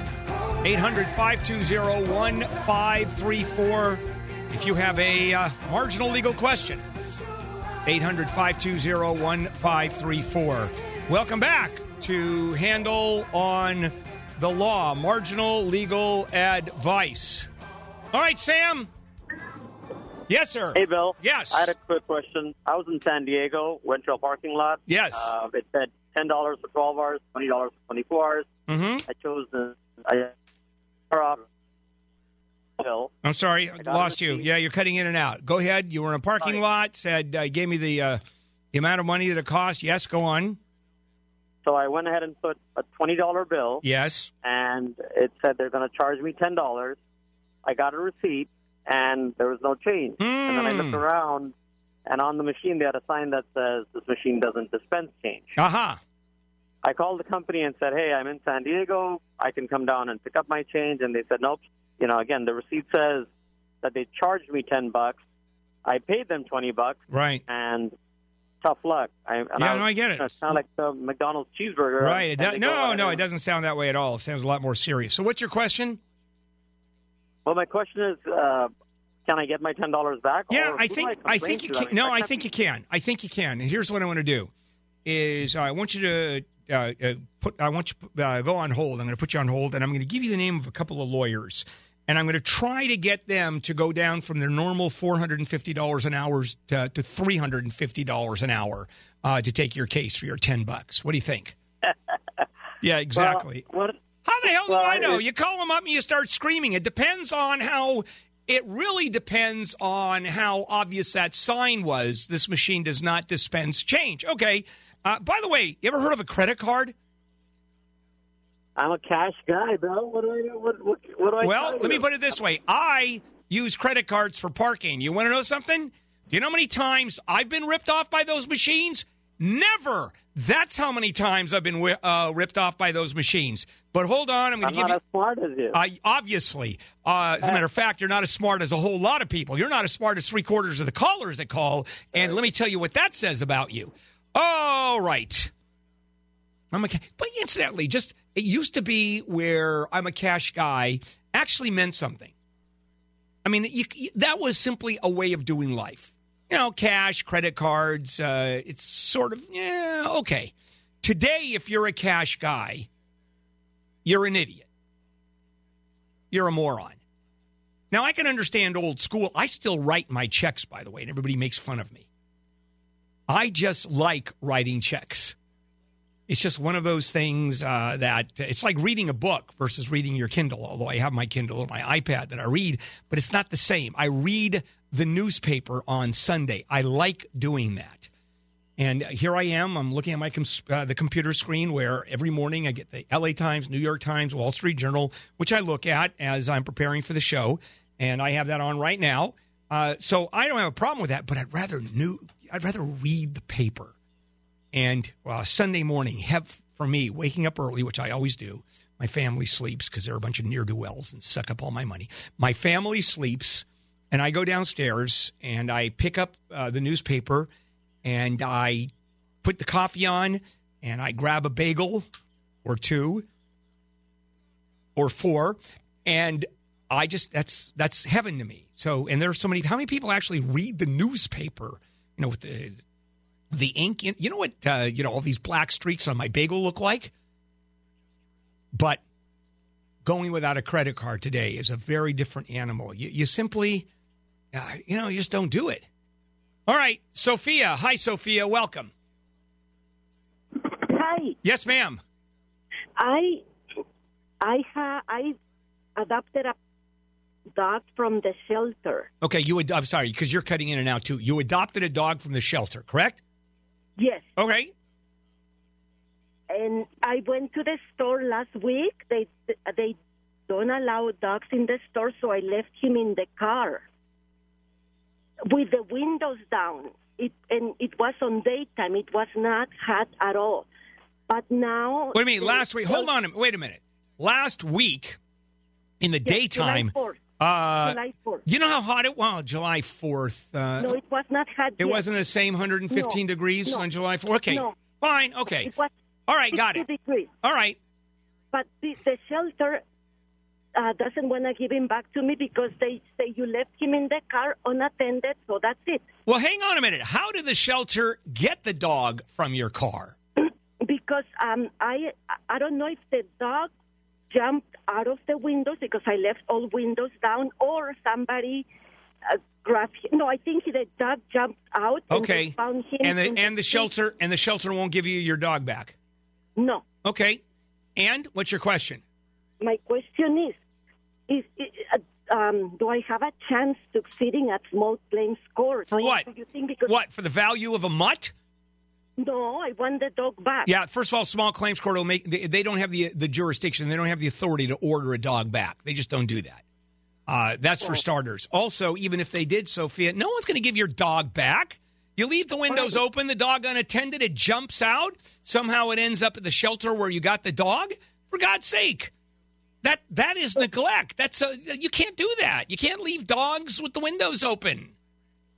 Oh. Yeah, you can't. That's a no-no. So I didn't think he would jump. Well, good. All right, now what? Okay. So yeah, then you're screwed. Yeah, you're screwed. Yeah, go to another. You know what? Go to another shelter and they'll say this one, and then get a dog. And next time, roll the windows up so the dog doesn't jump out when it's 110 degrees outside, and see if you don't get any trouble with that one too. Okay. Bill. Hi, Bill. Hello, Mr. Handel. Yes. The reason I'm calling is I don't trust my insurance company. Of course not. Why would you? Yes. Well, but there's a question there. So what is it? Here it comes.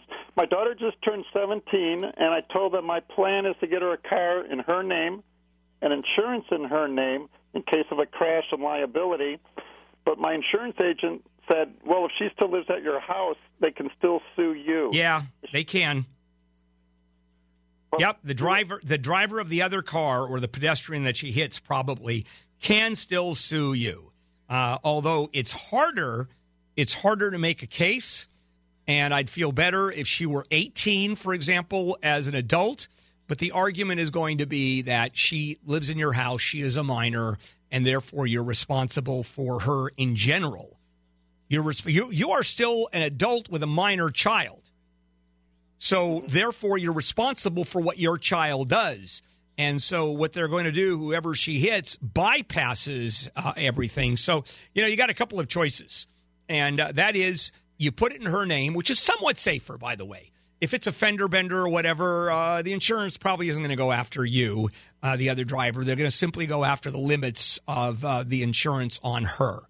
We're talking about the insurance company. If she goes past the limits, they're going to go after you. Because if it's $5,000, you have $1,530. No one's going to argue. They're going to write a $5,000 check. Your insurance is, or hers, big deal. But let's say she runs over an 8-year-old kid in a wheelchair in the crosswalk against the red light. And then the kid goes flying and hits another kid who's blind and has no legs. And then that kid flies up in the air and hits a power pole and electrocutes himself. And, and then you got some liability there, don't you? That's a bar exam, by the way. That's typically a bar exam question. Just goes on and on and on. So here are your choices. Either you don't let her drive until she's 18. You buy plenty of insurance, as in well beyond $1,530, although it's going to cost you some money until she's 18 years old. And once she's 18, you're in pretty good shape, even if she lives at home. But it's not a question of not trusting the insurance company, Bill. You've got that all wrong. It's a question of just dealing with the world of insurance. When your daughter turned 17, what did you do? She didn't get a license until they were 18 and a half. And what they did is, but that's them. It wasn't me stopping them. It's just that's what kids do today. It drives me completely crazy.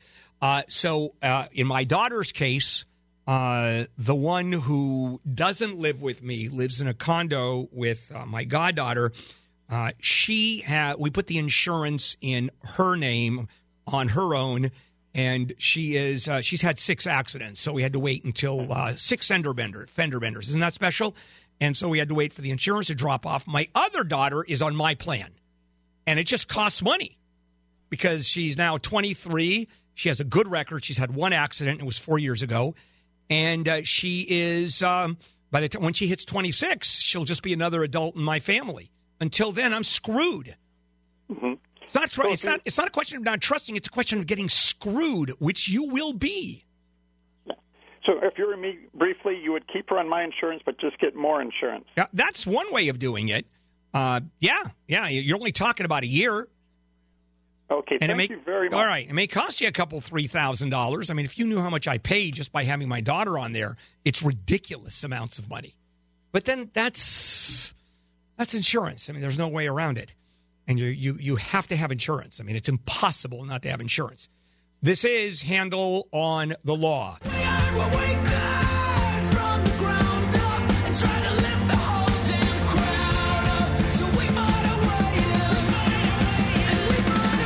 here on a Saturday morning. Phone number 800-520-1KFI. That's 800-520-1534. And, of course, I do that for another hour after this one, right up until 11 o'clock. A couple lines open, 800-520-1534. Back we go. More Handel on the Law. Marginal legal advice. Lamia, is that right? That's a great name. Lamia? Yes, this is Lamia. Great name, crappy signal. Tell me about the name for a moment. I've never heard that name before. Where does that come from? It's partly Russian. Part Russian, okay. Yeah. Okay. All right, interesting. All right, what can I do for you? Okay, my question is about my husband passed away 3 months ago. Mm-hmm. And he left a car loan behind, so the car is still in my possession. When I called the bank, they said they will, come and pick it up, but I'm still waiting for them, and I don't know what the outcome is. Am I liable? Yeah, well, was the car and the loan in his name? Correct. Okay, it wasn't in your name.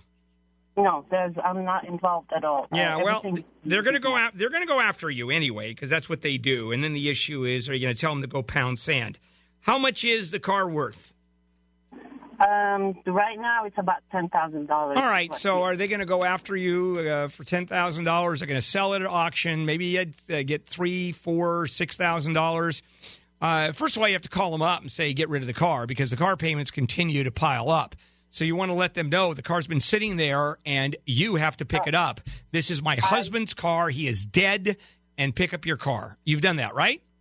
I have done that. All right. Time, and I followed up to let them know that I'm waiting for them to pick it up. Okay, so that's good. At least that part you're covered because they cannot come back and argue you owe more and more and more money because said, hey, you guys didn't pick it up. So the rest of it is I would just keep on writing them every week. It's an easy one because it's just an email saying you haven't picked up the car yet. You haven't picked up the car yet. Matter of fact, I would probably do it every couple of days. You haven't picked up the car yet. So as they try to ding you with money, you're going to say, no, thank you. Now, when they do pick up the car, what they're going to do is sell it at auction. And the how much money is owed on the car? That's really the issue here. It is the $10,000. It's owed, okay. And how much is it? And you say it's worth $10,000? It's not worth $10,000. It's probably worth maybe 8 or 9. Okay, so it's worth 8. They'll sell it for 5 because at auction, and so there'll be $5,000 left over. And then they're probably going to go after you, arguing that you owe the money. You're going to go, no. And do they sue you? I have no idea. But maybe, and you just fight it, although your argument is going to be, it has nothing to do with me. He bought it separately. They're going to say you're paying for it with community assets. So it's going to be a fight back and forth is what's going to happen. But at this point, just tell them to go pound sand. I mean, I assume you have money. You have assets, right? A little bit, not too much. All right, let them know you're broke, too. That's always very helpful. Matter of fact, give your you live in an apartment? Yes. Or it's not a home, right? No, it's not. All right. When you here's what I would do is I would give them your address as the dumpster at the back of your apartment. Make sure that when you put down your address, just put down your address, 143 Maple Street, dumpster behind the building is where you live. Try that. That may actually work. Excuse me. I'd buy that. All right. Now, let me tell you what's at risk for your identity theft. Everything. Every device you have, your credit cards, checks if you have them. It's literally these cockroach identity thieves can get into anything, and once they have your identity, then you are in a nightmare. They start taking out credit in your name. They go after bank accounts. I mean, they really can do that, which is why I'm suggesting and have suggested for about 10 years LifeLock identity theft protection. They've saved my ass a couple times. Well, there's more in terms of threats out there, which is why they have added Norton Security. So now, with the power of Norton Security, it secures you against threats to your devices, as well as against ransomware and malware. See, that's what we're talking about here. Protection on a whole new level, which is what you need, which is what we all need. Now, no one can stop every cyber threat, prevent all identity theft, or monitor every transaction, every business. But new LifeLock with Norton Security not only can see threats you must otherwise miss on your own, but it's security to a next level. Go to LifeLock.com or call 800-LifeLock. Use the promo code HANDLE. That's LifeLock.com, promo code HANDLE for 10% off your first year, or call 800-LifeLock. This is Handel on the Law.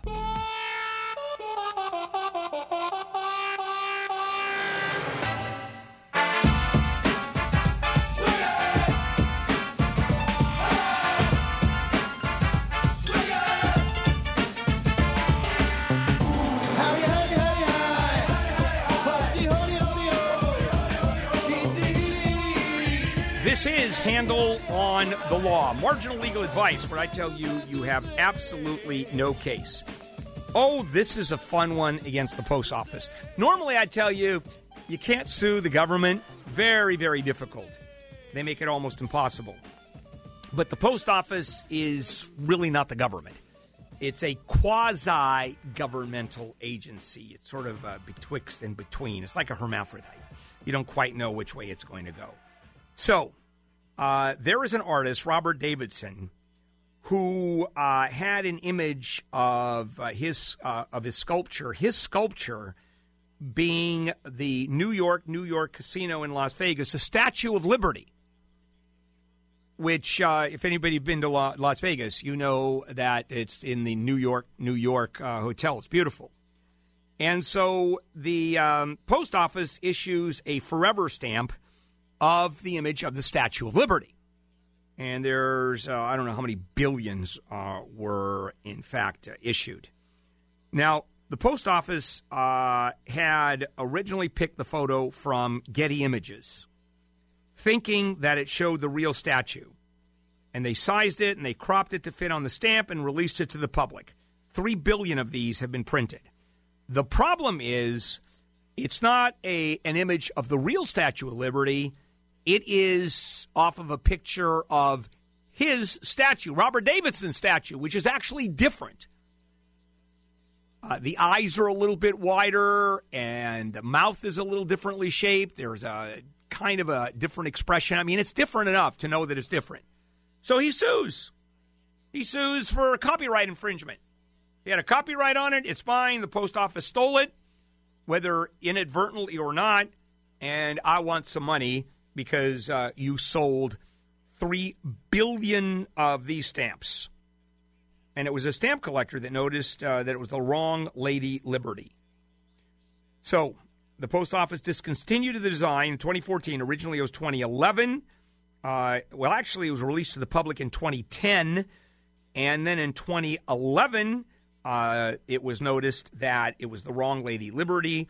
The post office discontinued in 2014 after having sold 4.9 billion of these stamps, almost 5 billion, bringing in $2.1 billion. And so here is a situation where the owner of the copyright can point to saying, here's how much money you brought in specifically. Here is how you using my image, settling $3.5 million. Actually, a federal court has ruled. It went to federal court, and that's how much he gets. Post office pays $3.5 million. Not a bad deal. Let's take some phone calls.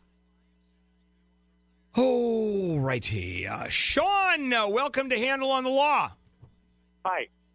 My question is, me and my wife are getting a divorce, and so far it's been pretty civil, and I'm going to let her have the house, have her car. All I want is my car and 50-50 custody. Now, she agrees to that right now. So is there any kind of legal document we could fill out right now before it goes Not as to custody. Not as to custody, Sean. Certainly in terms of I'll keep this car, you get the house, I'll keep this business.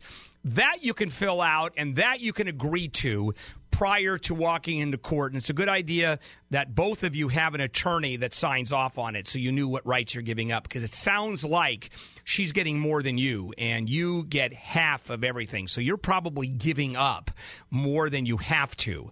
Now, if you are giving up more than you have to because she agrees to 50-50 custody of the kid, hey, you get 50-50 custody anyway, Sean. No matter what she does, and no matter what you do. How old are the kids? 6. They're twins. And how close would you live to the house, to where the twins live? I actually moved out, and I live a half a mile away. I think you're going to get joint custody. And what about alimony? She says she's not asking for alimony, and we've been married for 10 years. Yeah, she can. Who makes more of the money? Who makes most of the money? You do? Yes. Does she work? Yes. Okay. How much does she earn versus how much do you earn? She earns about $1,200 a year. Wait, $1,200 or $12,000? $1,200 a month. All right. So she earns $14,000. Yeah.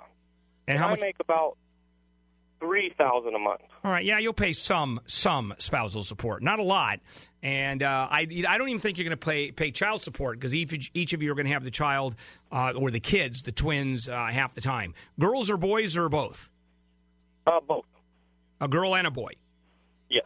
I love it when people under those circumstances, because my kids are twins and we have. A lot of people have friends that are twins simply because it sort of worked out that way. And I love it when someone has a boy and a girl, and the question is, are they identical? And you have to go, yeah, no, not really. That's a tough question to answer. Anyway, that's I would, if I were you, I don't know if you necessarily need a lawyer, but don't give up everything that you don't have to for 50-50 custody, because in the end, you're going to have the kids anyway. Oh, okay. All right, there you go. Joseph. Hi, Joseph. Yo. Yes. 15 years ago, I got a plastic heart valve put in, and the following month, I prepaid Neptune. And then the following year, I saw the heart surgeon, and he said, my valve's got a serial number in it. And when I die, they're going to cut that puppy out and send it back to the manufacturer. Is there any way I can stop that? I don't even know how that's possible. I don't either. Yeah, I don't think that's, because if that's the case, whoever cuts it out is stealing. That's theft, Joseph. Because as soon as you die, you become property. You're no longer a living being, and it's your property or the estate's property. I mean, that's if it has value. And by the way, I've never heard of that happening. I mean, that's crazy. And well, I think according to him, no, I don't think so. It just burns up. I think they just crisp you up with a heart valve in it. And I don't know what a used heart valve is worth. Because I had a heart valve, and they never said, gee, it's cheaper if you buy a used one, a gently used heart valve. No, I don't think so. According to him, it's for quality control. Oh, bull. No, it's all. Okay, it's a fun question, but they cut out the heart valve, and they send it back to the manufacturer who refurbishes. It's like getting a computer, right? A refurbished computer. It's almost as good. Julie. Hi, Julie. Hi. Yes. Yes, Bill. I have a daughter who's going to be 21 this month, and she is currently on my auto insurance.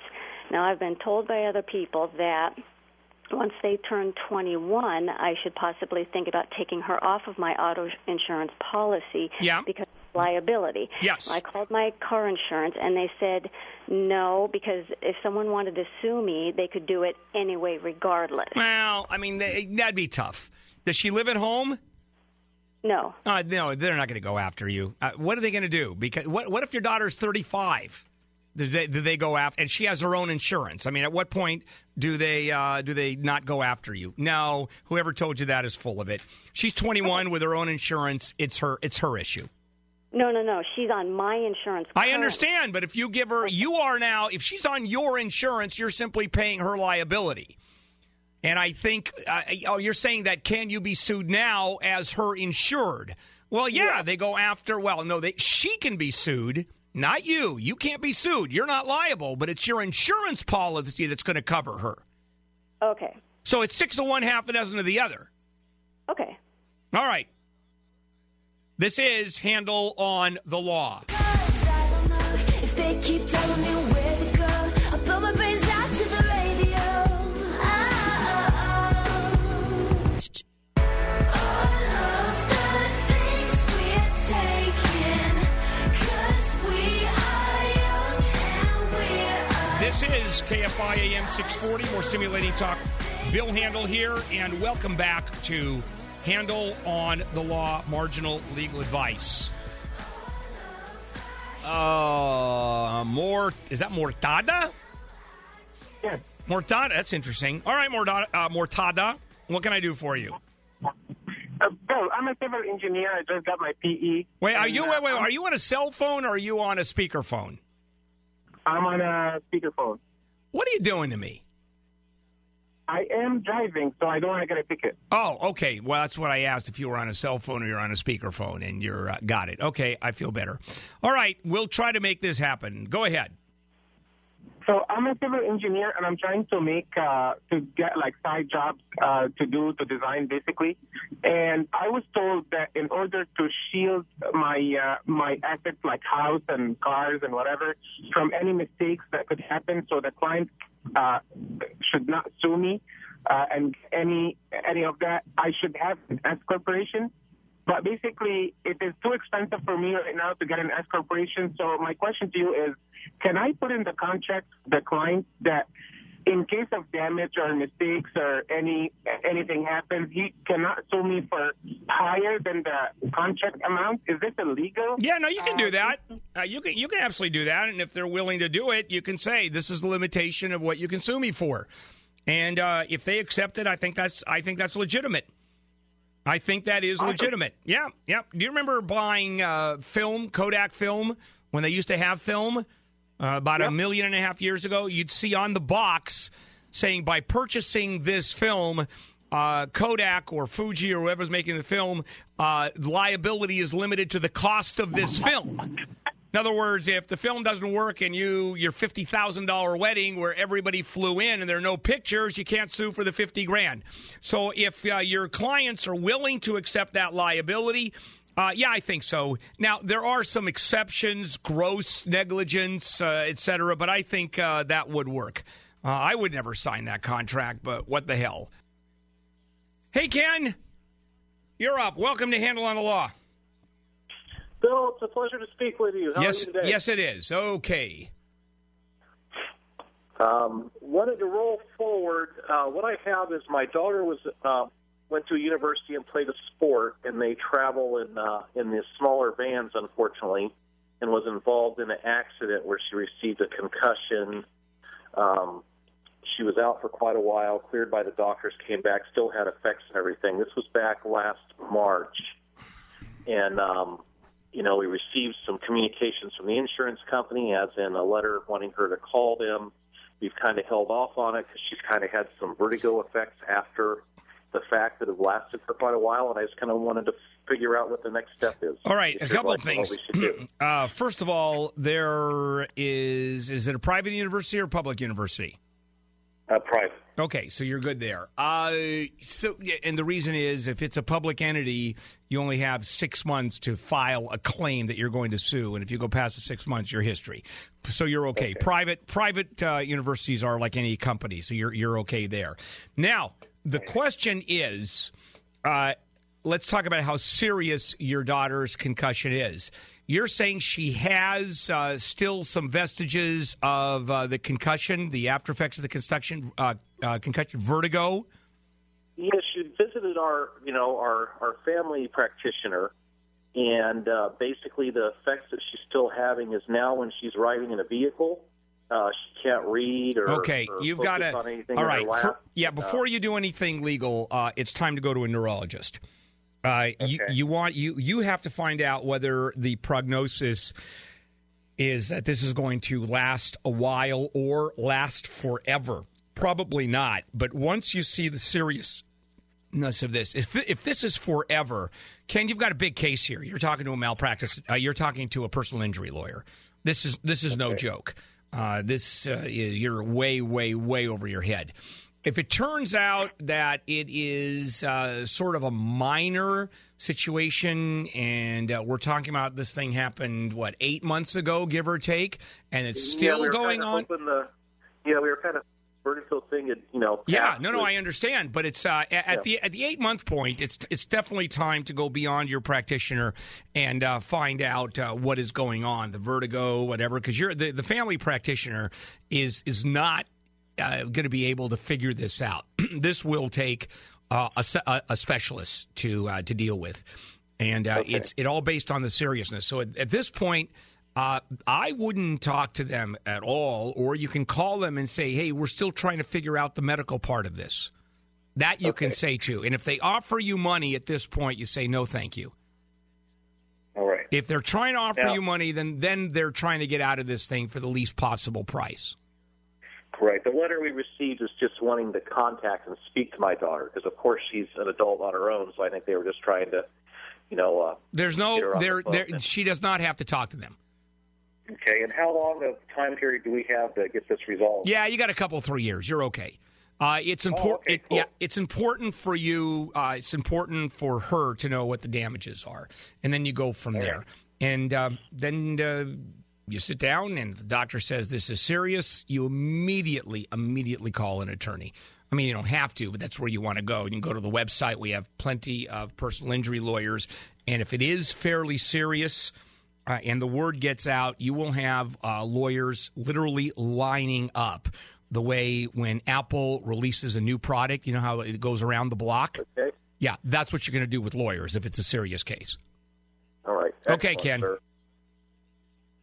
This is Handel on the Law. Yeah, never pick up, never call me. You know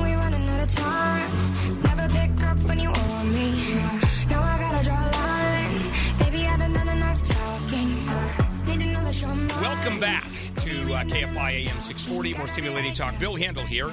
This is Handel on the Law, marginal legal advice. Hi, Rosemary. Welcome to Handel on the Law. Thank you. I live in California. I'm a single little old lady with 3 children. Whoa. And, well, not living with me. They're all on their own doing well. Oh, that's nice. But I wondered, what is the dollar amount of net worth as to when I need to set up a trust? There's no minimum dollar amount at all, Rosemary. You can set up for $1 if you want. I mean, there's a practical measure because it costs you money to set it up.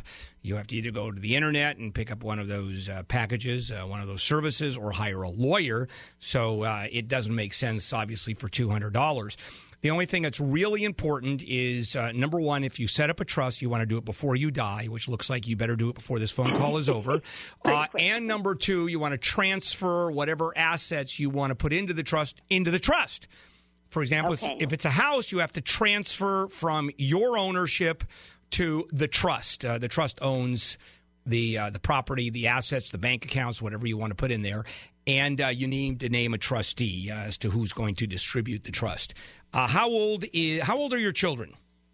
Oh, they're my son's 50. He's the oldest. He's 50, and he's not living at home, which is great news. I'm glad to hear that. No, none of them are. Yeah, they're all doing well. Yeah, that's a huge issue when a 50-year-old moves back with mom. But that's the answer. So how much money are we talking about here, Rosemary? Well, not that much. Probably $200,000. Yeah, that's worth putting in a trust. Now, is part of that your house? Yes, it is. Okay, you want to transfer the house into the trust. Okay. And you want to transfer any bank accounts into the trust. Or you can simply write a will and just leave it all to well, I the do kid. have a will. Then you're and fine. I have it evenly divided. No, that's fine. You don't need a trust. I don't need No, you're fine. Good. Yeah. Okay. Because All right. I don't want to spend money. Yeah, then don't. You know what? You're not going to need a trust. Just leave your will, and it's if it's going to be the same beneficiaries as the will, you got a will. Leave it alone. You're fine. Yes, Cindy. Hi, Cindy. Welcome. Hi. I have a question about statute of limitations. Yes, ma'am. Approximately 5 years ago, I had a major surgery. The bill came to about $250,000, and there was a mix-up with my insurance. It looked like I didn't have insurance, so the hospital and the doctors all wrote it off, and I had a zero balance. And I just received a phone call from the anesthesiologist. And he wants money, right? He wants $2,000. Right. 5 years ago, you say, no, thank you. Statute is over. You're done. Okay. And there's no way you can go. Now, I'm assuming you haven't paid any money towards that bill, correct? Correct. You're fine. Statute is done. Yeah, he can't sue you. And whoever. And did you receive a bill directly from the doctor's office or from a collection agency? Collection agency. Say it's over. Statute is over. Now, I'll tell you what the collection agency is going to say. They're going to say the statute has not run. They're going to say there's an exception to the statute. They're going to say, why don't you just pay a little bit of money, just a little bit? Yeah, that's what she tried to do. I said, send me the paperwork. Right. The second you pay any money is the day that bill becomes reaffirmed. You agree that the bill is due and owing, and now you're back to owing the entire amount. Do not pay, and they're going to bamboozle you into paying. Oh, no, they're not. Okay, good. And just say, listen, if you really think you have a case here, why don't you go ahead and file a lawsuit? Okay. Even though even though the statute has run out, and we'll see what a court has to say. Okay. All right, you're fine. Good for you for doing what you are doing. That's a smart lady. Do not ever, if it's been over, unless you intend to pay it. Unless you intend to pay it and cut a deal. Then it's a different story. And then you negotiate 50 cents on the dollar, 30 cents on the dollar, and you negotiate making sure they don't put a negative ding on your credit report. The last thing you need is to show that you are now a late pay or whatever, because now already her credit is shot to hell, as you can imagine, because if they wrote off $250,000, that's going to affect your credit a little bit, but that disappears after a period of time. Also, owing money for medical bills is looked on very differently by creditors these days, because there are so many people who have literally gone bankrupt or should consider bankruptcy because the medical bills are overwhelming. I mean, literally, she said, for example, she had a surgery, $250,000. Where do you get $250,000 to pay a medical bill? How much money do you think that you have to have before you can write a check for $250,000? So you negotiate. And if it's owed $250,000, and let's say you have the ability, you say, okay, 50 cents on the dollar, 20 cents on the dollar, 10 cents on the dollar, and I'll figure out a way to come up with the money. And even then, $25,000 is a lot of money to come up with. So be really, really careful when dealing with a collection agency. Hey, David, you're up. Welcome to Handel on the Law. Yes, sir. Yeah, Bill, I'm getting the shaft from Chase regarding my loan modification. I've had the application rejected 4 times because of mistakes the notary made, which I used notary in the Chase Bank because, the banks don't charge you. If you're a member, have an account, they don't charge you for the notary service. So I used their bank, and they're in charge of the loan modification. And each time they rejected, the latest rejection was because the stamp was out of the margin. So let me ask something, really David. David, at what point do you figure out, if this happened 4 times, at what point do you figure out that you want to go to another notary as opposed to the bank's notary and get it notarized? After the second time, maybe?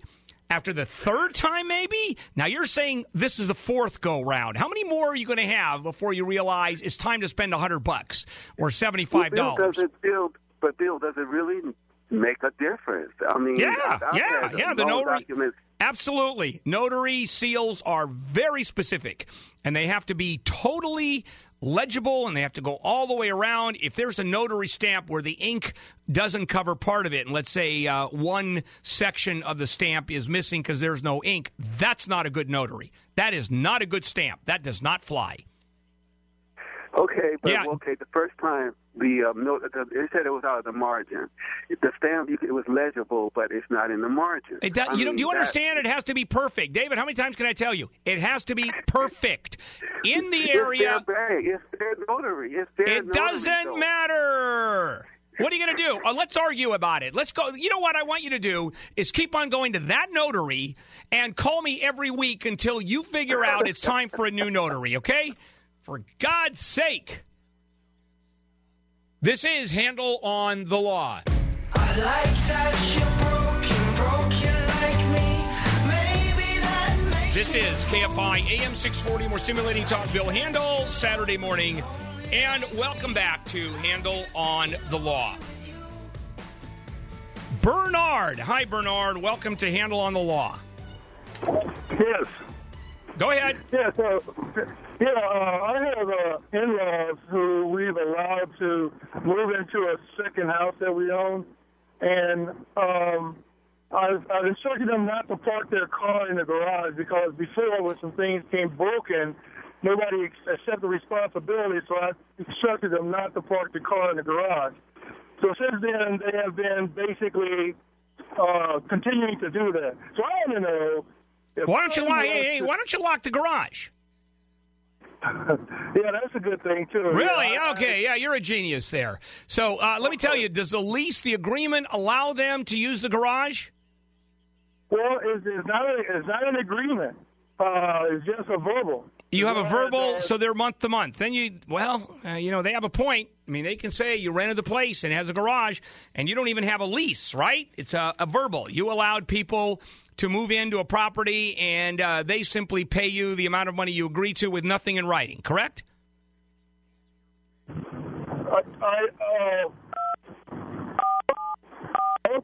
Yeah, okay, we're losing Bernard, clearly a genius. Very, very bright guy. Oh, they're using my garage, and they shouldn't. How about a lock? Oh, yeah. I never actually thought of that. Wow.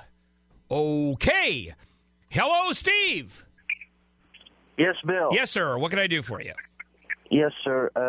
My question is, what can I do for my wife? wife was involved in an accident. She was stopped at a red light. It was a red arrow trying to make a left turn. And then on the opposite side, on the opposite traffic, there was a car coming down and another car trying to make a left turn. So he hit her. When he hit her, she flipped and she hit my wife's car. So we waited for the police report and all that. The police report came out with all the information. So when we contacted when the police report came out, it was saying that the car that was trying to make a left turn that was in fault. Okay. Was your wife hurt? Her shoulder was hurting a little bit, so they end up taking her to the hospital, and I had my 4-year-old son with her too. But nothing like, nothing big or something. It's just a muscle thing. And all right, so she didn't treat. She didn't go to a therapist or a chiropractor or whatever to treat. Not at all. All right. At this point, I don't know what to do. So when we try to contact her insurance, they are saying that nobody claimed the accident yet. And so claim the accident. Let her know. Let her know. Send a letter to her saying, I want my money. Or you can turn it over. Call your insurance agent and turn it over to your insurance carrier, and they'll take care of it for you. All right. That's what you do. You call your own insurance company, because if there was a lawyer, if there was an injury involved, I got to tell you, when a car flips, you don't need much of an injury to make it, to make it a solid case. For example, someone gets rear-ended and you have minimal damage to the back of the car. And then you have the whiplash. So you claim, oh my God, I have a whiplash, and even if it's a legitimate whiplash, and you go to a lawyer, and you go to a therapist, you go to a doctor that deals with soft tissue injury, and you get $2,000, $3,000, $4,000 worth of treatment, and now the insurance company on the other side looks at a bill for $3,000 from a doctor, and $200 worth of damage to the car. You know what? That's not going to fly. Now, you get a soft tissue injury after a car has flipped over. That one is more believable. And I'm not going to tell him, and I didn't tell him, gee, you should see someone, you should see a PI lawyer, personal injury lawyer. I'm just simply saying that the insurance company will pay a lot more attention to the circumstances there. So it's contacting the other side, and then they will turn over their insurance company, and that's where the claim is made, and then the other insurance company will contact him, and you send him the bill, because I assume there's no medical damage here, even sending the bill for the emergency room and the ambulance, but there's going to be a bill unless insurance covers it all. Sebastian. Hi, Sebastian. Sebastian, you there? Hello? Yes. Yes, go ahead. Hi, my name is Sebastian. Yes, it is. And I have a question. Yes. We have an LLC with 11 members. We're selling the assets of that LLC, which includes vehicles and accounts, to a new company. Some of the members, they're going to seek other opportunities elsewhere. Some of the members are going to move to the new company. However, the LLC owes $11,000 in taxes to the Franchise Tax Board of California. Half of that is penalties, and that is to do to a fact of a tax error made by a big tax company that does our taxes. Okay, and when was that? And when was that? When was the error made? How long ago? Well, the error started about 6 years ago. 6 years ago. So your history on that one. You can go back 3 years and refile. I assume you sound like you're from Brazil. Portugal. Portugal. I can always not quite tell the accent. You can do this in Portuguese, by the way. Do you know that? Oh, okay. Yeah, you can ask me a question in Portuguese. Sim. Como é que você está? Bem. Você? Tudo bem? Tudo bem. Vamos ver. Yeah, você tem problemas com o governo, não? Okay, that's enough. Yeah, that's enough. That's enough. We can go on from there. Here's what you have to find out. It's the issue is clearly just a tax issue. And from what I understand, the directors may be liable for taxes that the corporation, the LLC, owes. And if you're talking about forming a new company and taking assets out and basically creating another company that does the same thing so you can relieve yourself of the taxes ain't going to happen, Sebastian.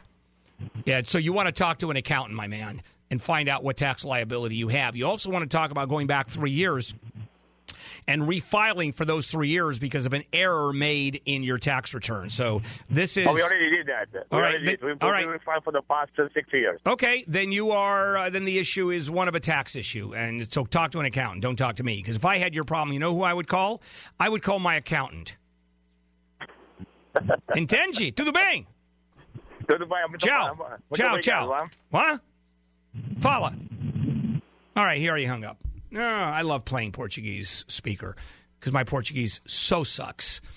And I'm so rusty in my Portuguese. So every time I get a chance, I will jump on it, even though you have no idea what I'm talking about. But I don't care. See, it's a question of, do I want to practice my Portuguese or have you understand? What do you think? All right. This is Handel on the Law.